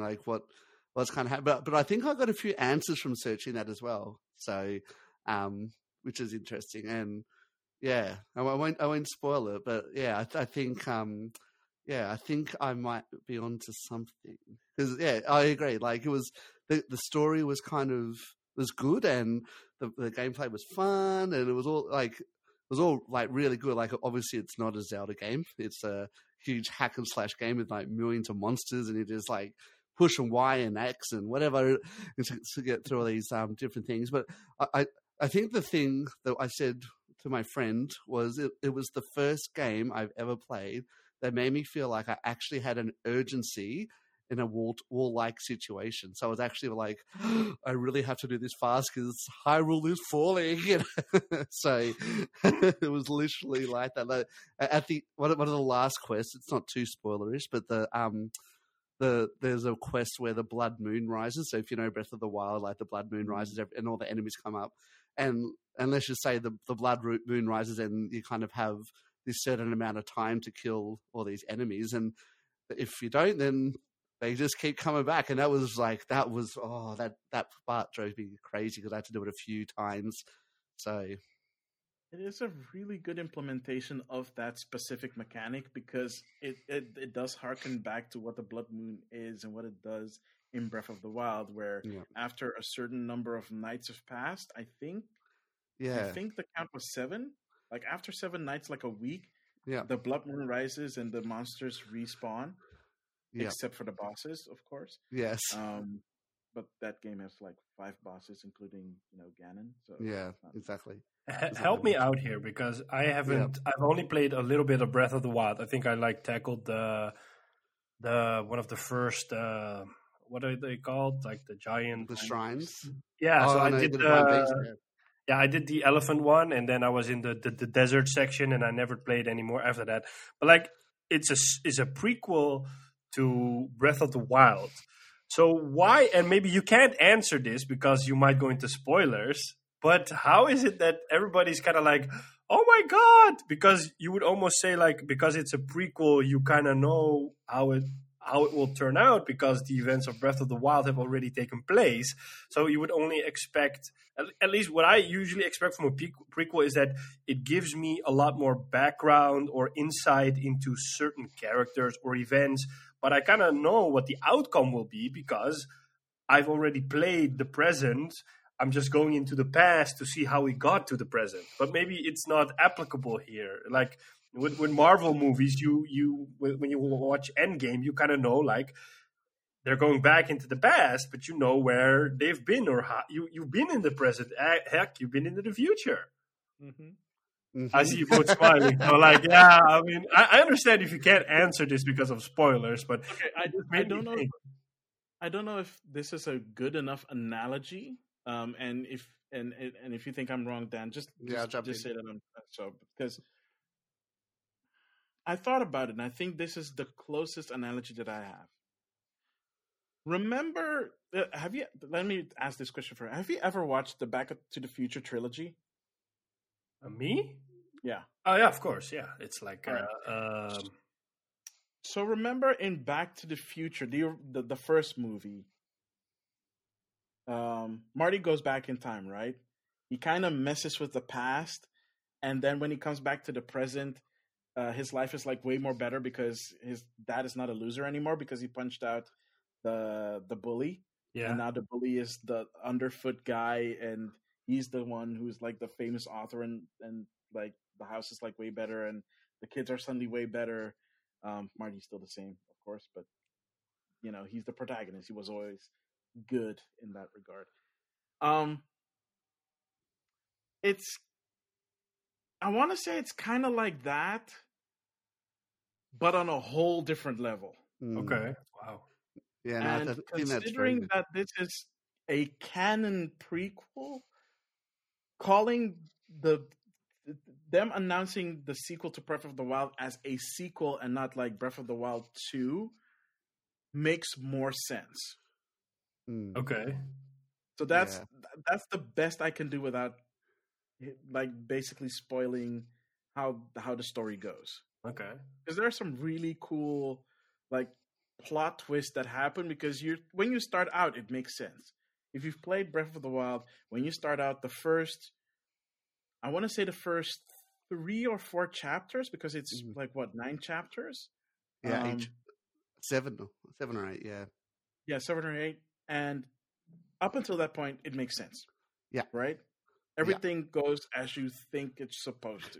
Yeah, there's even one point getting closer to the end where I'm like, oh, maybe this is the way it is going to go. But then, yeah, right, the end does change it. Yeah, yeah. I think chapter 5 is the big turning point, and from there on you just keep getting unexpected twists. Yeah, and it's crazy. Yeah, like really, I think we may have to reconvene and like do a spoiler cast on this because I really want to discuss. Like, yeah, me too. It's really hard not to. That's why I'm like, I'm letting you explain it because I know I would just blurt out exactly what happened. So that was a great analogy. I do have one question. Without, I don't know if it's a spoiler thing or not. If it's a spoiler thing, just you don't have to answer it. But who was your before the game was over? Who was your favorite character? Before the game, like to play with? Well, I'm a Link man through and through. So he was my go-to. But near the end, you're kind of forced to play with the different characters. And I don't know whether one would be a spoiler near the end. Let me put it this way: is it a character that was made available after Chapter 5? Yes. Yeah, then it's essentially a spoiler. Yeah, exactly. Yeah. Oh, so wow. there's someone after chapter. I'm so sorry. This is so cryptic. Oh my god! But there's someone after chapter 5 that I enjoyed playing with near the end. So but yeah, that's kind of going into spoiler territory. So, but yeah, it was definitely an interesting game. And if you haven't, I think if you're a Zelda fan and you haven't played it, then go and do it. It will leave you asking questions. Yeah. The only other advice I would give is that if you're a Zelda fan and if you haven't played Breath of the Wild yet and you're thinking, oh, this is a prequel, I'm gonna play this first. Play Breath of the Wild first. Yeah, like that's a good point. Like it's great that Nintendo's saying that this is a canon, that it's a canon story and it's a prequel, but trust me, play Breath of the Wild first. Because if you play this first and then you play Breath of the Wild, it is not going to make sense. Yeah. At all. I mean, maybe by the time you get all the memories, it makes somewhat sense, but it's not going to make any sense as to why this is being called a prequel. Mm-hmm. Which in and of itself is kind of a spoilery. Yeah, exactly. Just put it this way: it's a very Nintendo prequel. Yeah. I don't. Yeah. Has Nintendo done prequels before? I don't think so. Right? Oh, I don't know. Actually, not that I can think of off the top of my head. Neither can I. No. But then again, Nintendo doesn't really focus on story. That's true. Oh, by the way, yeah, like you said, the story is really good. That's because they actually invested time in the story. Right? Yes. I think outside of Ocarina of Time and Majora's Mask, maybe, and to a certain extent, Twilight Princess and Skyward Sword, the focus has always been on the adventure itself. And here, the focus is on the story because the gameplay, I mean, let's be honest, it's a little bit repetitive. Yeah. But it is a fun kind of repetitive. Yeah. Yeah, it is. Especially when you get past chapter 5. The magical chapter 5. That infamous chapter 5. Boy, oh boy. Oh, yeah. If you've stopped at chapter 5, you have not seen the game. Yeah. Oh, man. Yeah, honestly, that's true. That's true. Yeah. But yeah, wow. Okay. Yeah. Honestly, spoiler cast, we have to do that. Yeah, we have to do it. Anything else you've been playing? Well, that's been it pretty much. But I've dabbled with friends for the first time in Dead by Daylight, which is kind of a bit different for me as well. So that's been a bit of fun. So, but other than that, it's just been trying to get through. I really wanted to finish Age of Calamity. That was my goal. So I've ticked that off now, and ready to see what Zelda has in store for us this year. So yeah, pretty much it. Ready to, go on. I was just wanting to say that hopefully after March 31st, we'll hear what they're going to do for Zelda's 35th anniversary. Yeah, it's going to be exciting. Yeah, I hope it's going to be big. Me too. All right. Yeah, so I Over guess to you. then it falls. Yeah, it falls to me to. Oh boy. Like I said, I had some time off, so I actually had time to play games, and I know that I said that I'm playing Nier, but I kind of fell off again because I was doing a lot of. I fell into the same trap I did the first time around, which is doing a lot of side quests. So now I have to recommit myself into just focusing on the story parts because I've only done the first playthrough and I'm now in the second playthrough. There's still a third playthrough to go through to get the full story. So I kind of need to get myself into a tunnel vision kind of mindset to finish that game and get the full story. And I've reached a point in Nier Automata where it's like, okay, I'm back at this point and I'm learning like so much more than I did the first time around because you're learning from different aspects from different characters because you're playing as a different character. You started off as playing as 2B, who is a melee character who does not. That's all she does. She's fighting with swords. But now I'm playing in the second playthrough with 9S, who is a recon guy, so he has the ability to hack other machines, and that brings up that's a really interesting dynamic because melee-wise he's weaker. So what you end up doing, or at least how I play more, is I'm hacking the machines to destroy them. Because if you hack a machine and you destroy their core, they instantly are destroyed unless they're a strong enemy or a boss. Then you have to hack them a few times, and the hacking minigame gets a little bit more complicated with those kind of characters. Like stronger characters have a slightly more complicated minigame to get through, and you only have a certain amount of time to complete the hacking minigames. Most, like at the least end, you get about 10 seconds to complete the minigame, which is a top-down shooter, kind of like Asteroids. And with like bosses or like stronger enemies, there are bigger arenas, and you tend to get 30 seconds to a minute, depending on the enemy or if it is a boss.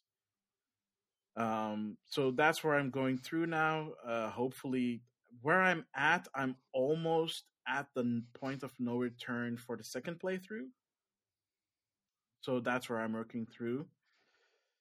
So as I said at the end of the news segment, there was one news article that I wanted to say for this one because I have spent a lot of time on it. And if you have been on my Instagram account, you know which one I'm talking about. And that is, of course, Monster Hunter Rise. And all right, so They had a presentation about a week ago now. And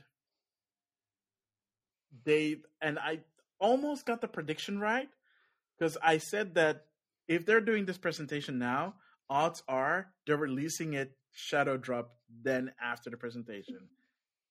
They did 12 to 24 hours later. Ish. So I was off by ish because they were releasing it per a region. So Japan got it first. So I stayed up all night until like 2 a.m.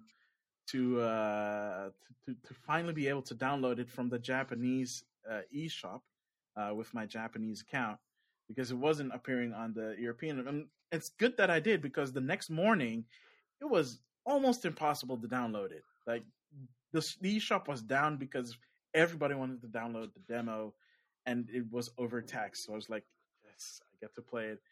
And not just from the presentation, but finally able to see it run on my Switch, it looks really pretty. I don't know if you've seen footage of it or if you've played it yourself, Dan, but it is such a pretty game. Like if I compare it to the port of Monster Hunter Generations Ultimate that they put out earlier in the Switch's life cycle, you can clearly see that the models are 3DS models and they just up-res the textures.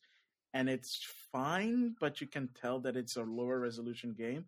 Here, it looks really good. And I've seen footage of monsters that were introduced in Monster Hunter World that look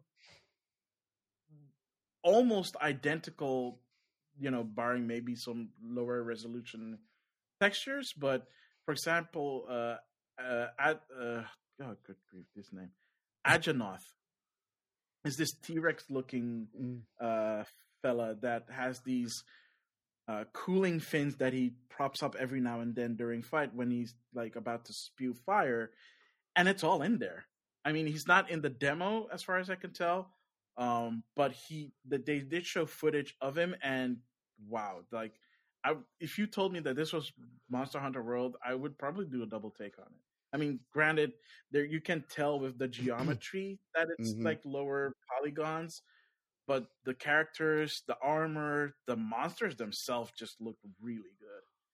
And they added a whole bunch of new things. So if you've been following Monster Hunter Rise, you know already about the wire bug mechanic that they added that allows you to basically go airborne for a certain amount of times before it cools down and you can use it again. It changes the locomotion entirely.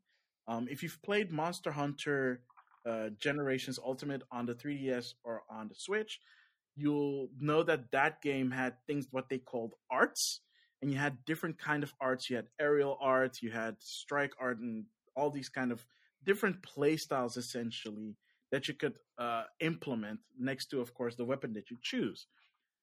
With the wire bugs, it's essentially kind of the aerial and speed art put together, because what it does is it allows you to zip around during fights a lot easier, so that you can, for example, come in to do an attack. Every weapon has unique silk bind arts, what they call. Is when you use the wire bug in combination with the weapon, and some of them are so cool. They're so awesome. For example, the dual blades one, you embed a kunai into the monster, as long as you don't miss, because you have to be like really close and you have to hit them. And you embed it, it gets attached to a wire bug, and then you can wail on them. Even if your attack misses, you're guaranteed to do blast damage of around 50 or so points of health points, which is already like a freebie, right? But if you are able to get in extra damage, you can get that up to like 130 points. And that's ridiculously crazy, because for the dual blades, if you've seen a Monster Hunter gameplay, the dual blades are like these small blades that you're holding, and you can do combos. But if you miss, then you're wasting time, you're wasting animation. And to add that in there is really cool, even though there's a cooldown timer and you can't use it the whole time. As long as your timing is right, you can easily take down a monster even with just the dual blades. And I tried all the weapons, but again, my favorite comes down to the switch axe, which which is an axe which switch into a sword, which is really cool. One of the silk bind arts that they have with that is a move that gets you out of the way, but also recharges your ability to use the sword mode, because the sword mode is on a meter, and once that meter is depleted, it switches back to the axe mode, and then you have to build it up again.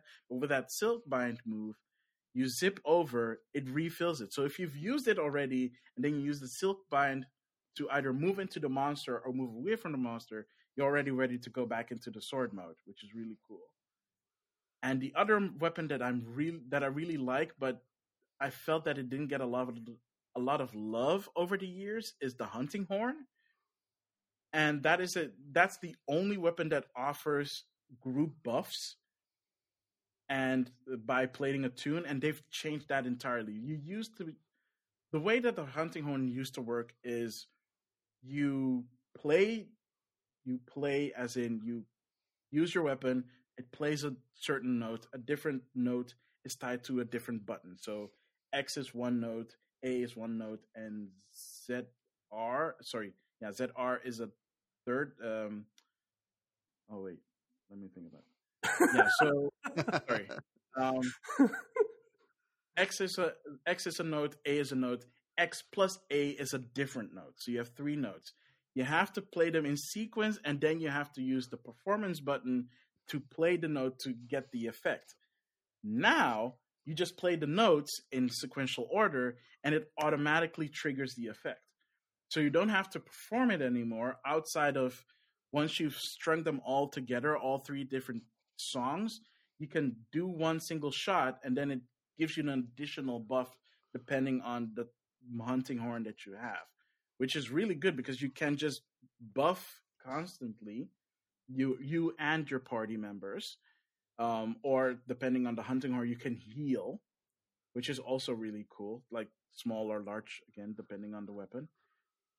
And the Silkbind arts is also really cool because it has a similar Silkbind art where you embed a kunai using the hunting horn into the monster, and then you can play the notes from a distance, and that does damage, which is ridiculous. And did I mention that the aerial movement is?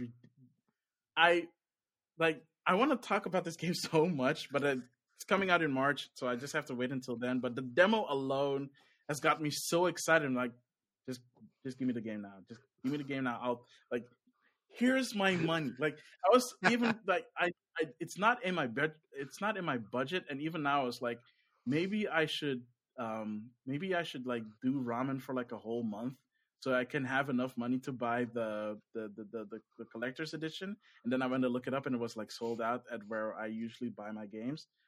There's another place that has them, but you have to pay in advance. And like, I kind of really want it, but at the same time, I feel like I think if I just pre-order it, because when you pre-order it, you get the skins, or maybe just get the digital deluxe edition, because it's essentially that. The only difference between the digital deluxe edition, I think, and the collector's edition is that the collector's edition also comes with an amiibo. Yes, that's the one I pre-ordered. Gotta have the amiibo. The amiibo the only reason I was on the fence for that one is they finally showed actual images of the amiibo, and it doesn't look that great to me. So I was on the fence, but after playing it, I'm like, it's so tempting again. But no. Like just the base game alone is gonna bring me tons of fun, and I can't wait. I can't wait for that I can't wait for that game to hit March. Yeah, I can really tell you're so passionate about the game. It's awesome. I love Monster Hunter. Go for it. Yeah, I can. Well, like after speaking to you about it, like I downloaded the demo too, and it's spot on. Like it was the first Monster Hunter that I actually got real joy out of, and my friend and I, who were both complete noobs at Monster Hunter, we just kept there's the second intermediate monster, and the bubble one. Yeah. Mitsune. Yeah, Mitsune. We still haven't beaten it, but it was fun enough for us to want to go back and keep trying. So and we were getting better each time. So yeah, like I can see why you love the game so much, and yeah, I'm super pumped. Like it's the first time I think I've been so pumped for a Monster Hunter game. So so thank you for spreading the joy. Yeah. Hey, if more people play Monster Hunter because of my ramblings, you know what? I'm really happy because that means more people to play with. And True. I mean, I've been into it since Monster Hunter Tri on the Wii, and I did a post on it like around the time when the presentation was going on. So I was like, I want that up. Because I think that ties in really well, and I showed off my collection. Even I was surprised at the fact that I consistently have bought all the Monster Hunter since Tri.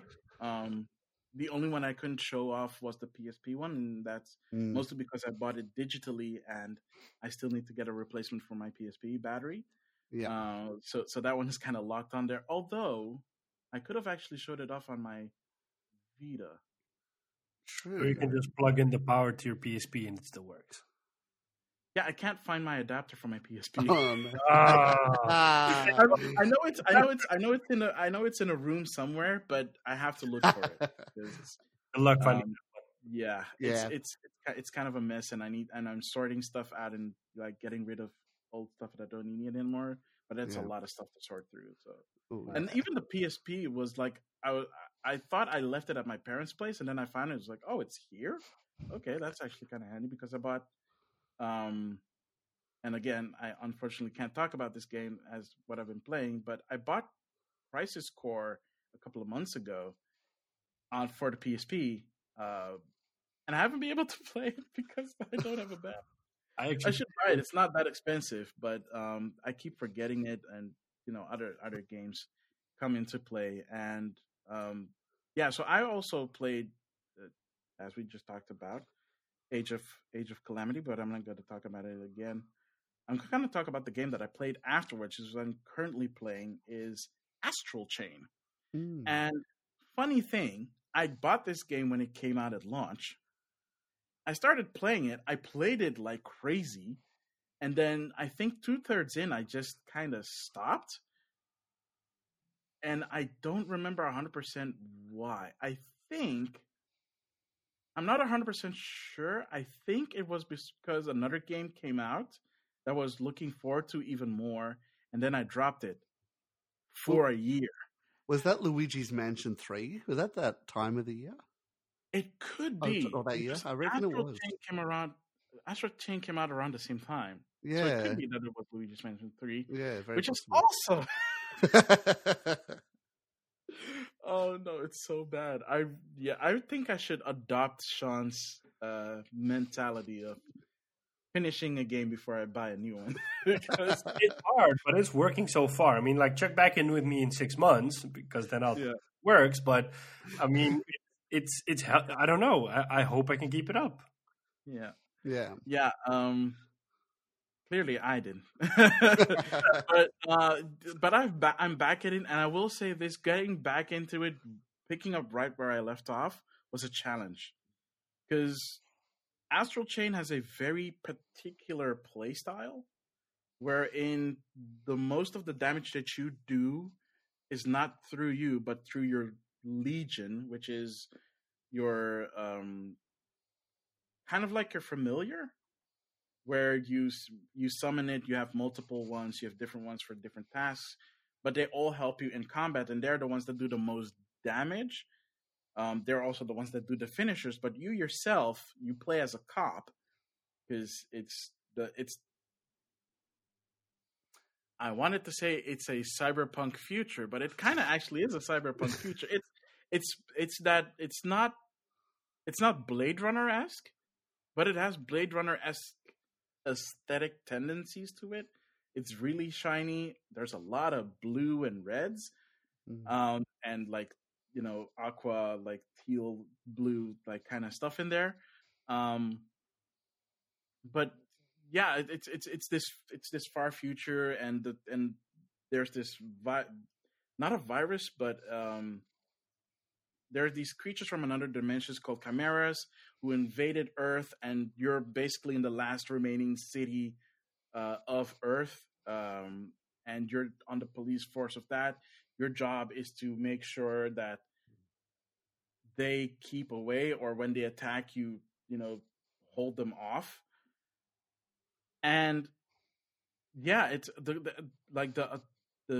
I wanted to say the aesthetics, which is also pretty cool. It looks really good for a Switch game, which, I mean, it's not running at 1080p, but you wouldn't, like, unless you were using something like, or you're used to like seeing resolutions and stuff like that, if you're like from Digital Foundry or whatever, you wouldn't notice it from the get-go. But it is a really pretty game with a lot of particle effects, by the way, especially when you cross dimensions. There's like a lot of particle effects things going on. I haven't noticed stuff like slowdown in the game, but there might be like some like frame drops here and there, but for the most part, it runs really smooth. The gameplay is like really, it took me like an hour to get used to the controls again because I hadn't played in so long, and I didn't realize that the control scheme was so different from any other action game that I've played. But when I got used to it again, it was just like riding a bike, and I remembered why I enjoyed the game and why I tended to play 5 hours in a row when it came out. It's like just not just because of the story, because the story is interesting, and I'm almost at the end. I think I'm at either the next to last or the last chapter, and things took a turn again that I didn't expect, and I'm like, oh, because I thought I was almost done, and it's like, oh no, there is more story here to be had, because I just got something else and like a new ability, and it's like, well, you don't get a new ability at the end, so there's still a lot of game left. But that's my focus right now. I'm playing through Astral Chain, and it is set up to revisit levels. But I want to play through it first before I go back and like get all the other collectibles, because one of the collectibles in the game is cats. You get to find cats in the world whenever like in every chapter you there's one cat to find in the level, but you have to be like really specifically looking for them, otherwise you're gonna miss them because they're cats and they're small. And you have this hideout where you can go to and take care of the cats. You can't pet them, unfortunately, but you can feed them, and you can bring them stuff. So one of the stuff that I brought them early on was a can, and the cats just play with the can. They just bat it around and they walk around your legs, and they're so adorable. I'm like, I want to come. Oh, it sounds perfect.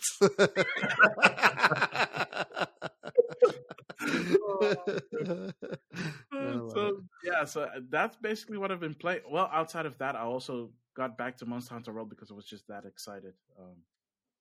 But I'm just playing. I'm trying to also go through that story-wise, just focus on the story and not trying to gather material to make new equipment, because that is a really easy thing to get distracted by in Monster Hunter. Getting distracted by seeing people's cool armor and trying to get it yourself. So I'm working through that story as well. So I'm doing that, Nier Automata, and Astral Chain. I don't know what I'm going to play after Astral Chain. It's probably going to be Xenoblade Chronicles, because I still need to finish that game. And like you with Ni no Kuni, I too also bought every version of that game. So I have the Wii version, I have the 3DS version, and I have the Switch version now, which is the best version. Yes. And neither of them I ever finished. So this is the closest I've been to finishing Xenoblade Chronicles, and I have to finish it, I know, because I've played Xenoblade Chronicles 2. I love it.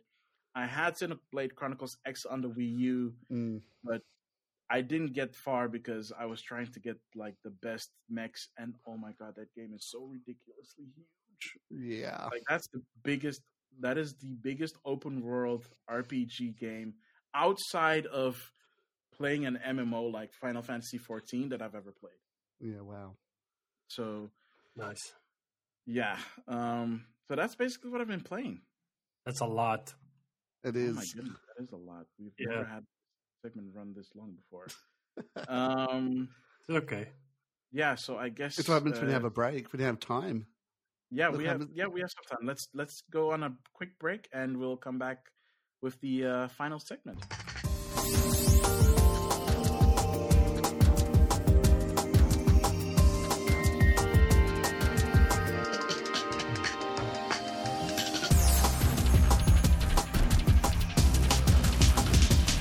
And we're back, ladies and gentlemen, with the final segment, one that has been gone for far too long. It's, of course, one of my personal favorites, the Hidden Gems. Hidden Gems! I was waiting for you to do that. It's been so long. It has been so long. It's a treat. Yeah, I mean, honestly, I'd still commission someone to turn that clip into an actual theme song. But I don't know. We don't use it enough, but to have it commissioned to turn into an actual theme song. But if we had it commissioned, I'd probably be way more tempting to have to do it more often. But so Hidden Gems. It's been a while, so I'll explain real quickly what this is about. With Hidden Gems, we talk about games that we feel that most people have overlooked, or didn't give a chance, or maybe even never heard of, because a lot of games come out throughout the years, and some games that are actually surprisingly really good just get lost in the big triple A ness of the industry for some reason, and they don't get the talking about or even the awareness that people should give it. So who wants to go first on this one? Otherwise, anybody who wants to go first can go first. Maybe you should go first, Max. Yes, you go first. All right. I'm not gonna keep long with this one because I've talked about one of the games in this collection a lot of times before because it's my all-time favorite game. And the one I want to bring up this time is Collection of Mana, which is a really good deal considering that you're getting 3 games for a nifty little price of, I think, 30 euros, so about $30. And it's 3 games of the Mana series, the first 3 games.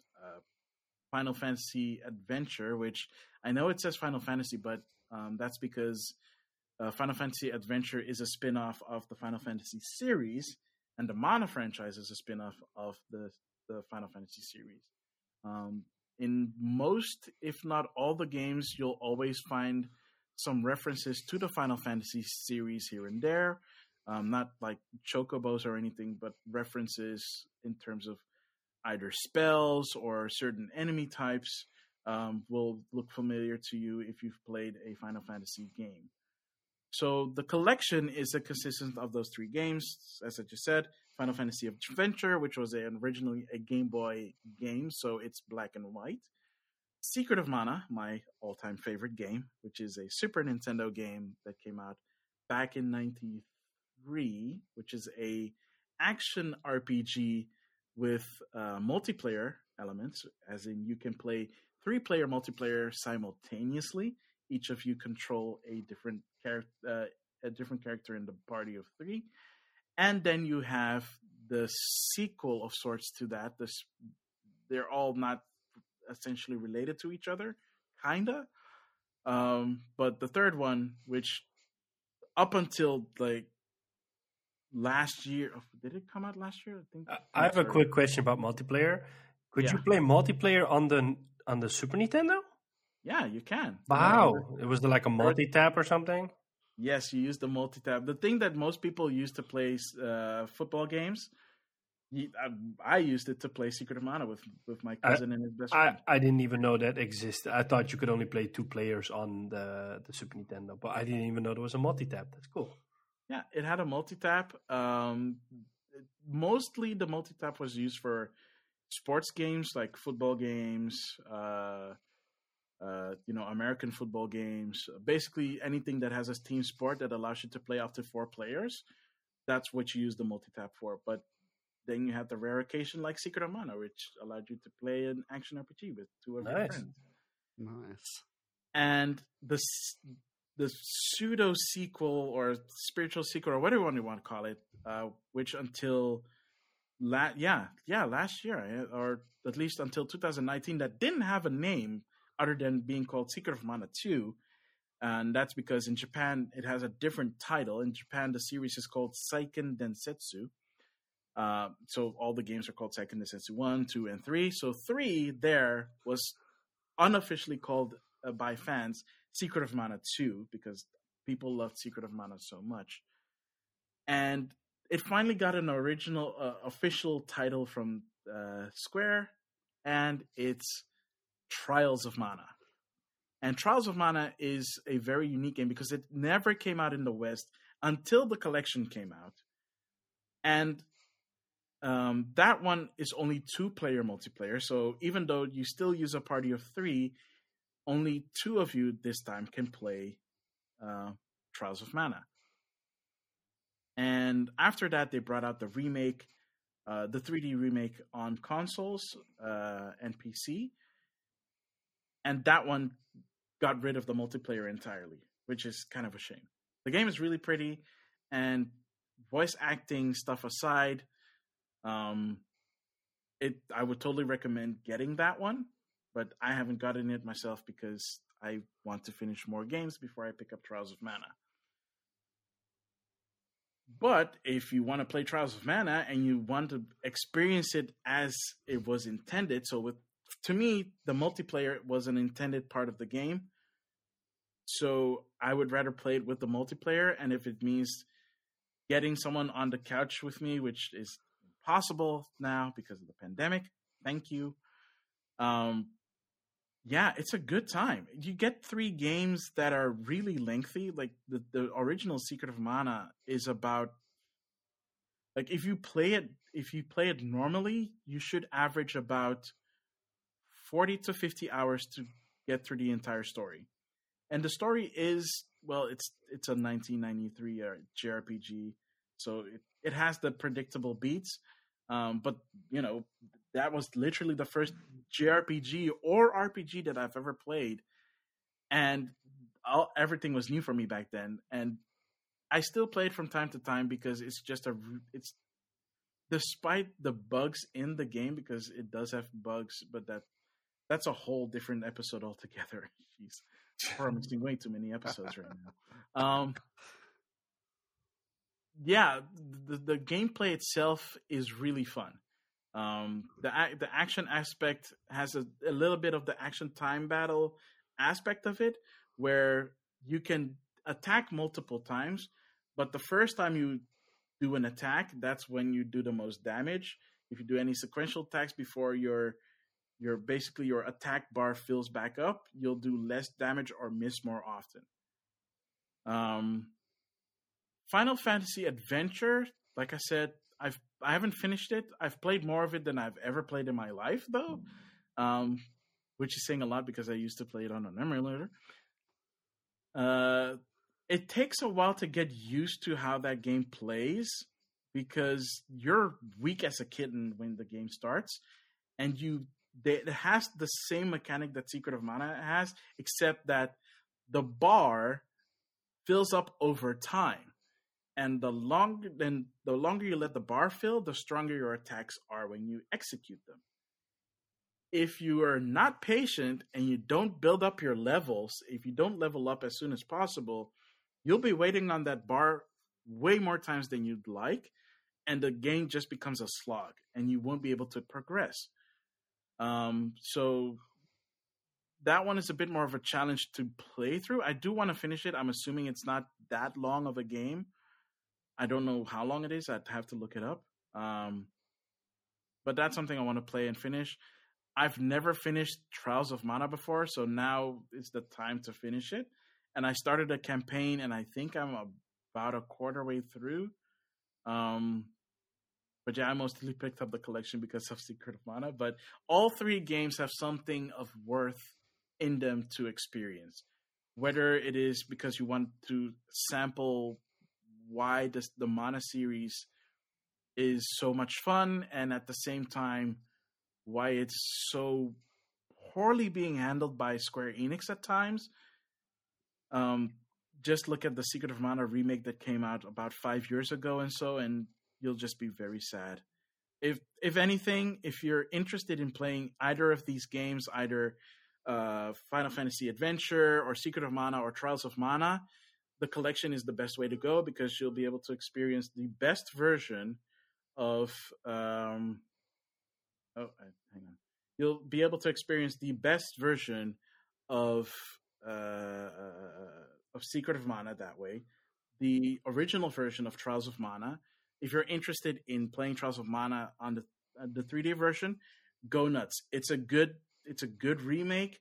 It's probably the best remake they've done for the Mana series so far. But if you want something like that's more concise and more to the point, and 3 games in one, you can't go wrong with that. Pick it up. It's on Switch. I don't think it's on PC. I think it's a Switch exclusive, the collection. So if you have a Switch, pick it up. It's $30 and you get 3 games. Awesome. Brilliant. All right. So who's next? Who's next with the hidden gem? Would you like to go next, Dan? Sure, I'll go next. I don't know how much I'm pushing hidden gem here, but I think Paper Mario's had a bit of a interesting history, especially since like it came out, the Thousand Year Doors came out on the GameCube. That was kind of the peak of the series, and every Paper Mario game since then has to be the 2,000 Year Doors, the 3,000 Year Doors. Every sequel has to be the next 1,000 Year Doors. And Nintendo's just decided to go in a different direction with it, and we all kind of got a little bit burned when a lovely little game called Paper Mario Sticker Star came out on 3DS, and we all kind of fell a little bit out of love with Paper Mario the series because it was just not kind of what people wanted or expected, and it was definitely not a highlight. I pushed myself to finish that game just because, but it definitely was a push. And then Color Splash came out, which was a slight improvement. But then last year, sort of just in one of those mini directs, they announced Paper Mario: The Origami King, and for me, it all changed. But only recently, I did hold back a little bit from you guys. I have been playing Paper Mario: The Origami King very recently, but I wanted to hold on to it for this segment because I think people still have that attitude with Paper Mario that stems back to Sticker Star. You read every forum, you read Reddit, you read wherever, and it's always, is it like Sticker Star? You know, it's literally like, come on guys, Sticker Star was like 10 years ago now. Like, come on, it's time to move on. But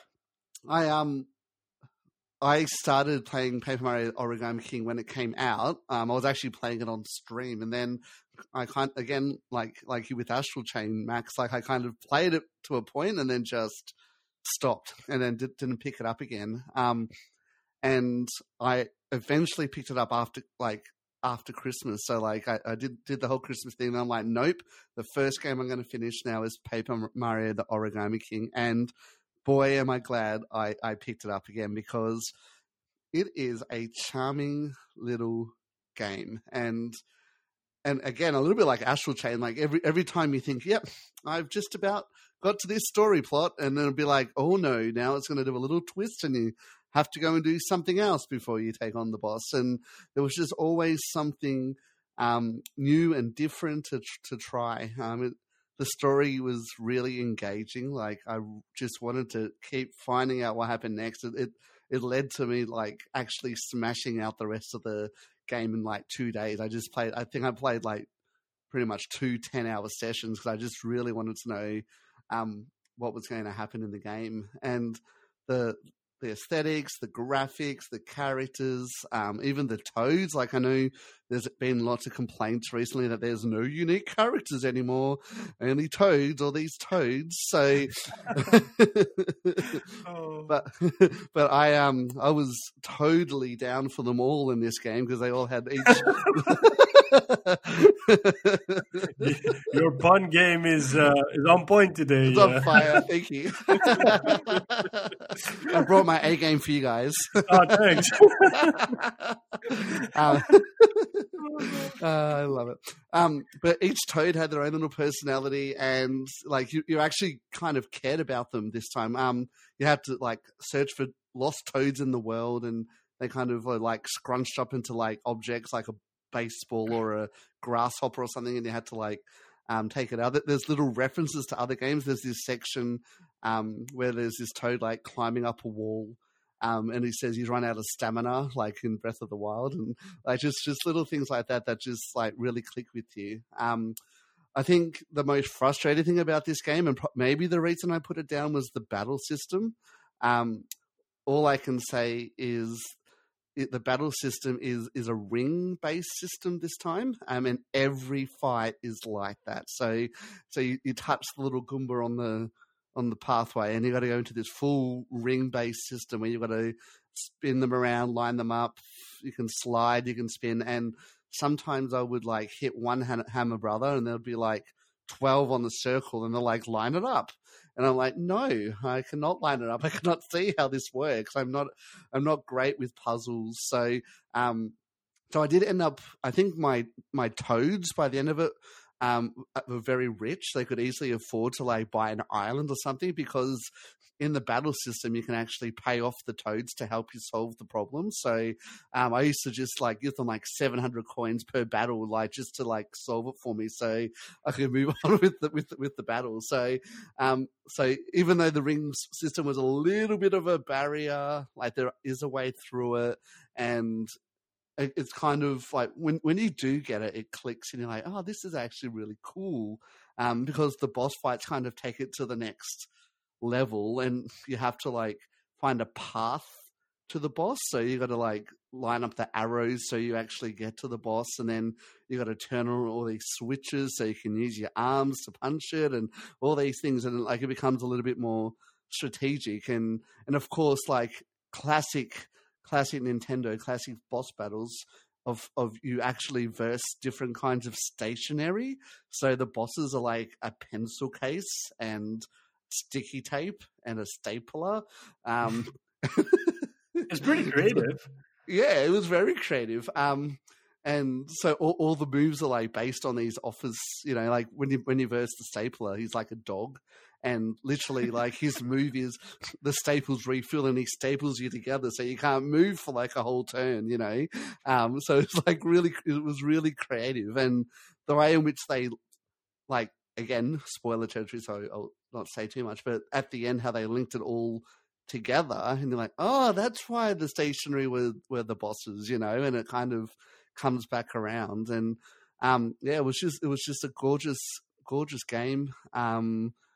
Like even at the end, I was just like blown away by how beautiful the final credits were and the final little bit of little animation and movie at the end. It was just, yeah, just incredible. Like I'm really glad I went back in. And if you're one of those people that are kind of like, oh, Sticker Star ruined everything for me, this might be a chance to jump back in and really enjoy a good Paper Mario story. And it does get back a little bit more to the roots. Like it's definitely more turn-based, and you upgrade your HP as you go along, and your confetti counter and all sorts of things. So it's there. I mean, it's not the 1,000-Year Door sequel everybody wanted, but I think it's definitely a step in the right direction. So yeah, so that's my hidden gem. I've never heard of the game before, but I'm getting super excited just by hearing you talk about it. So nice. Oh, you've heard about it before. I've mentioned it at least once on the podcast. Like you have, I think you have. I know there's. Oh no, I'm confusing it with something else. I'm confusing it with Mario Maker, I guess. I know. Maybe. Yeah, I know that there's Paper Mario, but like I didn't know there was a 3DS outing and other outings. I think they started out on the GameCube with the games. Something like that? 64. 64. Oh, the 64. Oh, okay. Even longer. Wow, yeah. But it sounds like a really nice game. Yeah, no, it is. When you get your Switch, highly recommend. I think I will. Nice. Yeah, it's nice. So it falls on me then to... It does. Yeah, it was really hard for me to come up with one. But I think, and I've talked about this game before, but I've seen a lot more people playing it recently. So I thought like, hey, that's maybe a nice way to bring it back up. My hidden gem would be a game called Death Stranding. And you would expect that game to be already known and that a lot of people play it. But I'm kind of surprised by how many people didn't actually play it. Because it was one of the bigger games that came out, or at least one of the bigger PlayStation exclusives that came out in 2019. But even for me, I didn't buy it initially, even though I'm a huge Hideo Kojima fan. I thought like, hey, this game is either going to be the next big thing, or it's going to get like a cult following, and like only the true Kojima fans will buy it. And I think it landed in the middle, and people are rediscovering this game. And I don't know, at the time when it came out, it got mixed reviews because it got praised for a lot of things, but a lot of people also called it a beautiful walking simulator. To an extent, it is true. It is basically a glorified FedEx, UPS experience. If you want to know how those guys would feel in a kind of like of the post-apocalyptic world, that's the way to feel it.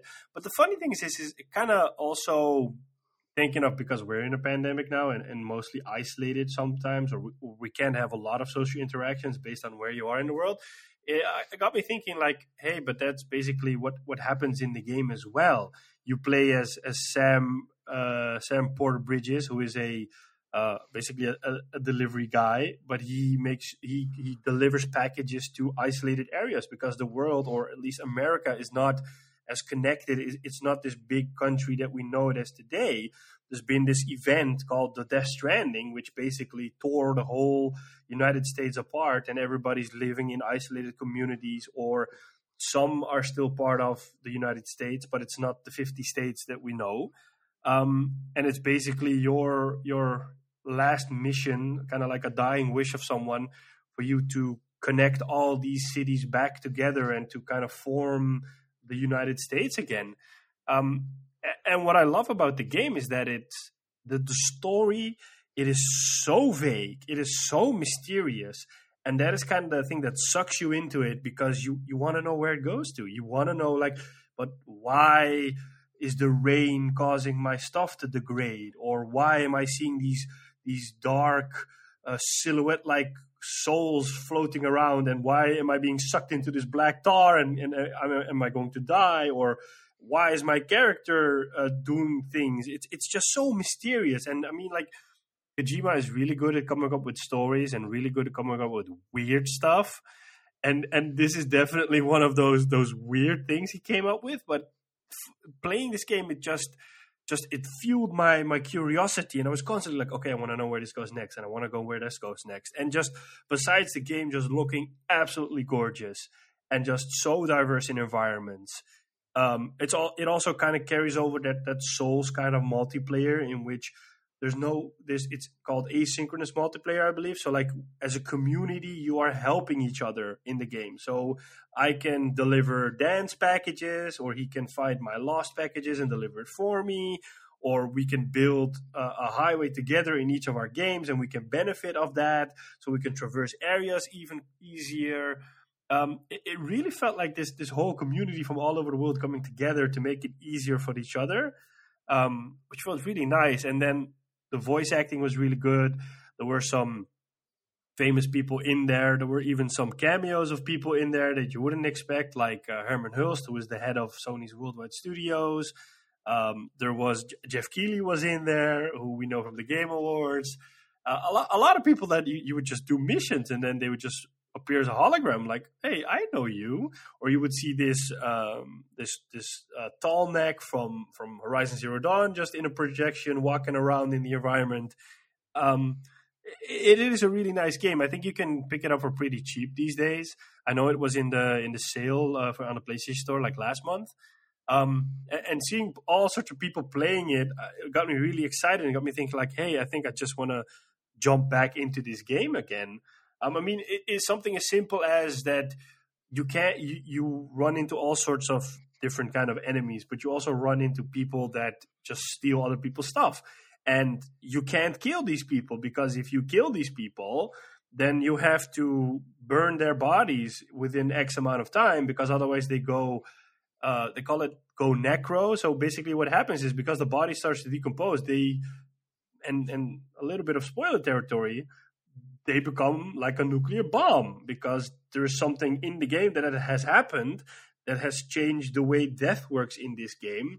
And it's not basically you die and you get buried and it's over. No, literally, if you die, it is a nuclear bomb that can go off because of stuff that happens in the story, which is like completely strange to me. You're like, oh, okay. So you adapt your tactics, or you use non-lethal weapons, or you run away from them, just like all sorts of stuff. You just come up with new ways to play, which really made it a unique experience for me. And that's kind of why I would most definitely, if you are into open world games, if you like to try something new, this is definitely a game I would recommend. Nice. Yeah. I got a quick question. How how you were saying about the online play? Yeah. How does it affect? Like, how can you know, like, if I'm building a highway that someone, say I want to build a highway too, like, how does that affect each other's games? Like, that's interesting to me. Yeah, so the cool part is you can build things.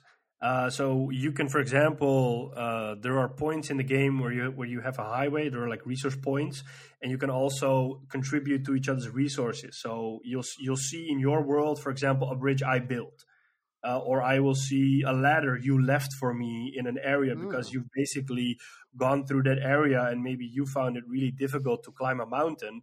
So you can just use your ladder, and your ladder will appear in my game as well. Oh, cool. And I can't remember for sure, but I think you can build a highway.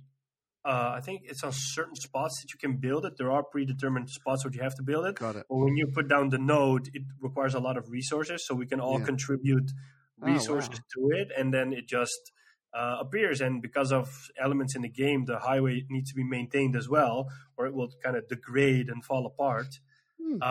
So it's all this kind of like this community coming together and helping each other.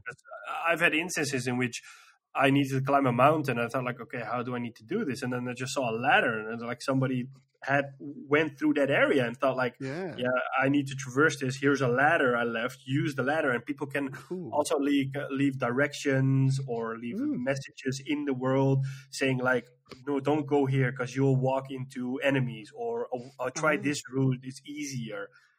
So it's really cool to see people just helping each other out, finding new ways to play. Yeah, nice. That sounds really great. Yeah, it's a definitely recommend. You have to kind of like it. I mean, like a lot of people are set off by it because it's being kind of mocked as a walking simulator, and yeah, there is a lot of walking in the game, but because the game is just so beautiful, I mean, it's really nice to see those environments. It runs on the same tech that's powering Horizon Zero Dawn. But then obviously they've upgraded it. So it's like I was comparing it to AC Valhalla. That some places in the game look, when you're walking around, you see rocks on the floor, but it looks really bad because it's like this flat texture that has rocks in it, and it just like they're faking it. Whereas in Death Stranding, there's a lot of terrain with a lot of mountains and rocks, and they're just like all individual rocks. You're like, whoa, this looks really, really nice. No, and I heard the soundtrack is pretty rocking as well. Like there's some actually good music in there. Yeah. That's the cool part about the game, that in some moments it's completely silent, so you just hear the environment. But then when you cross a certain section, the soundtrack will just suddenly naturally kind of flow into the game. And there's some really good songs in there. I think I've added it on my playlist because sometimes I just want to zone out and I just listen to it. It's really nice. Nice, perfect. Yeah. I think with that, we've come to a really nice, special, and long episode of Game Rivals. I will try to take us out. First and foremost, I want to thank you, and I think I speak for the both of us. Thank you all so much for joining this episode, Dan. It was really nice to have you on. We had a lot of fun conversations. It's also nice that, as I said earlier, like you gave us some insights that I personally, for example, hadn't thought of before. For example, the Cyberpunk one. I'm like, hey, that's something I didn't even look at. So it's always cool to see when people just have their own take on stuff and kind of like show you a different perspective. So thank you. Where could people find you? Because people definitely need to find you. I mean, you're such an awesome guy. People need to know more about you. Thank you. Well, thank you, first of all, for having me on. I had a great time. Lots of laughs. My jaw's actually hurting from all the laughing. So at least one part of me got a good workout today. So basically, all my social media, that's the thing. Social media is super underscore Nintendo. So basically, I'm on Instagram, Twitter, and Twitch. So I'm actually just going to start something new on Twitch. I'm going to try doing some little speed runs of some more like unknown games. So if you're kind of interested in that, definitely come and give me a follow on Twitch. I'm going to start off with Cooking Mama Cookstar, so on the Switch. So that's pretty much it. Super Nintendo. So yeah, and thank you once again for inviting me on, guys. It's been a pleasure. It's been great. It's been nice. I mean, like I've seen you these things on Instagram or on your streams. I haven't been able to tune into one yet, but I'm really looking forward to it. And the idea around speedruns is actually pretty nice. So I'm really curious to see that one. Thank you. Cool. As for the audience, as always, thank you all for listening. We really appreciate your support, and it's really cool to see our little Game Rivals community grow. It's nice to see people reaching out to us and telling us they like episodes or give feedback. I was someone the other day mentioned like, hey, I have to drive a long distance for work. So it's really nice to just, turn something on. And I'm always looking for new podcasts. So it's really nice to just listen to those episodes while I'm just driving on my way to work or from home. It's like, wow, nice. That's actually pretty cool. I think you mentioned the other day that you were cooking and you just turned on a podcast. I mean, like, literally. It's one of those moments you just need to zone out, or you just make something nice. You just turn on a podcast, which is really cool. It's really good. Yeah, so thanks everyone for listening. You can find us on different platforms. We use Anchor. We're on Apple Podcasts, Spotify, Google Podcast, Overcast. I saw an email popping up from Anchor the other day saying that we're also on a new platform. I just forgot the name, so it's also cool to see that constant new ways are being added. We have a Game Rivals Twitter, which is game_rivals_. You can find Maximilian on Twitter, which is @Maximilian. We, of course, have the Game Rivals Instagram account, where I'm mostly at. That's @GameRivals. We have the awesome Nintendo Instagram account from Maximilian, which is @Maximilian _X. Yeah, super cool Nintendo stuff there. Check it out. He has some Secret of Mana goodies there. I saw some popping up, which is really nice to see.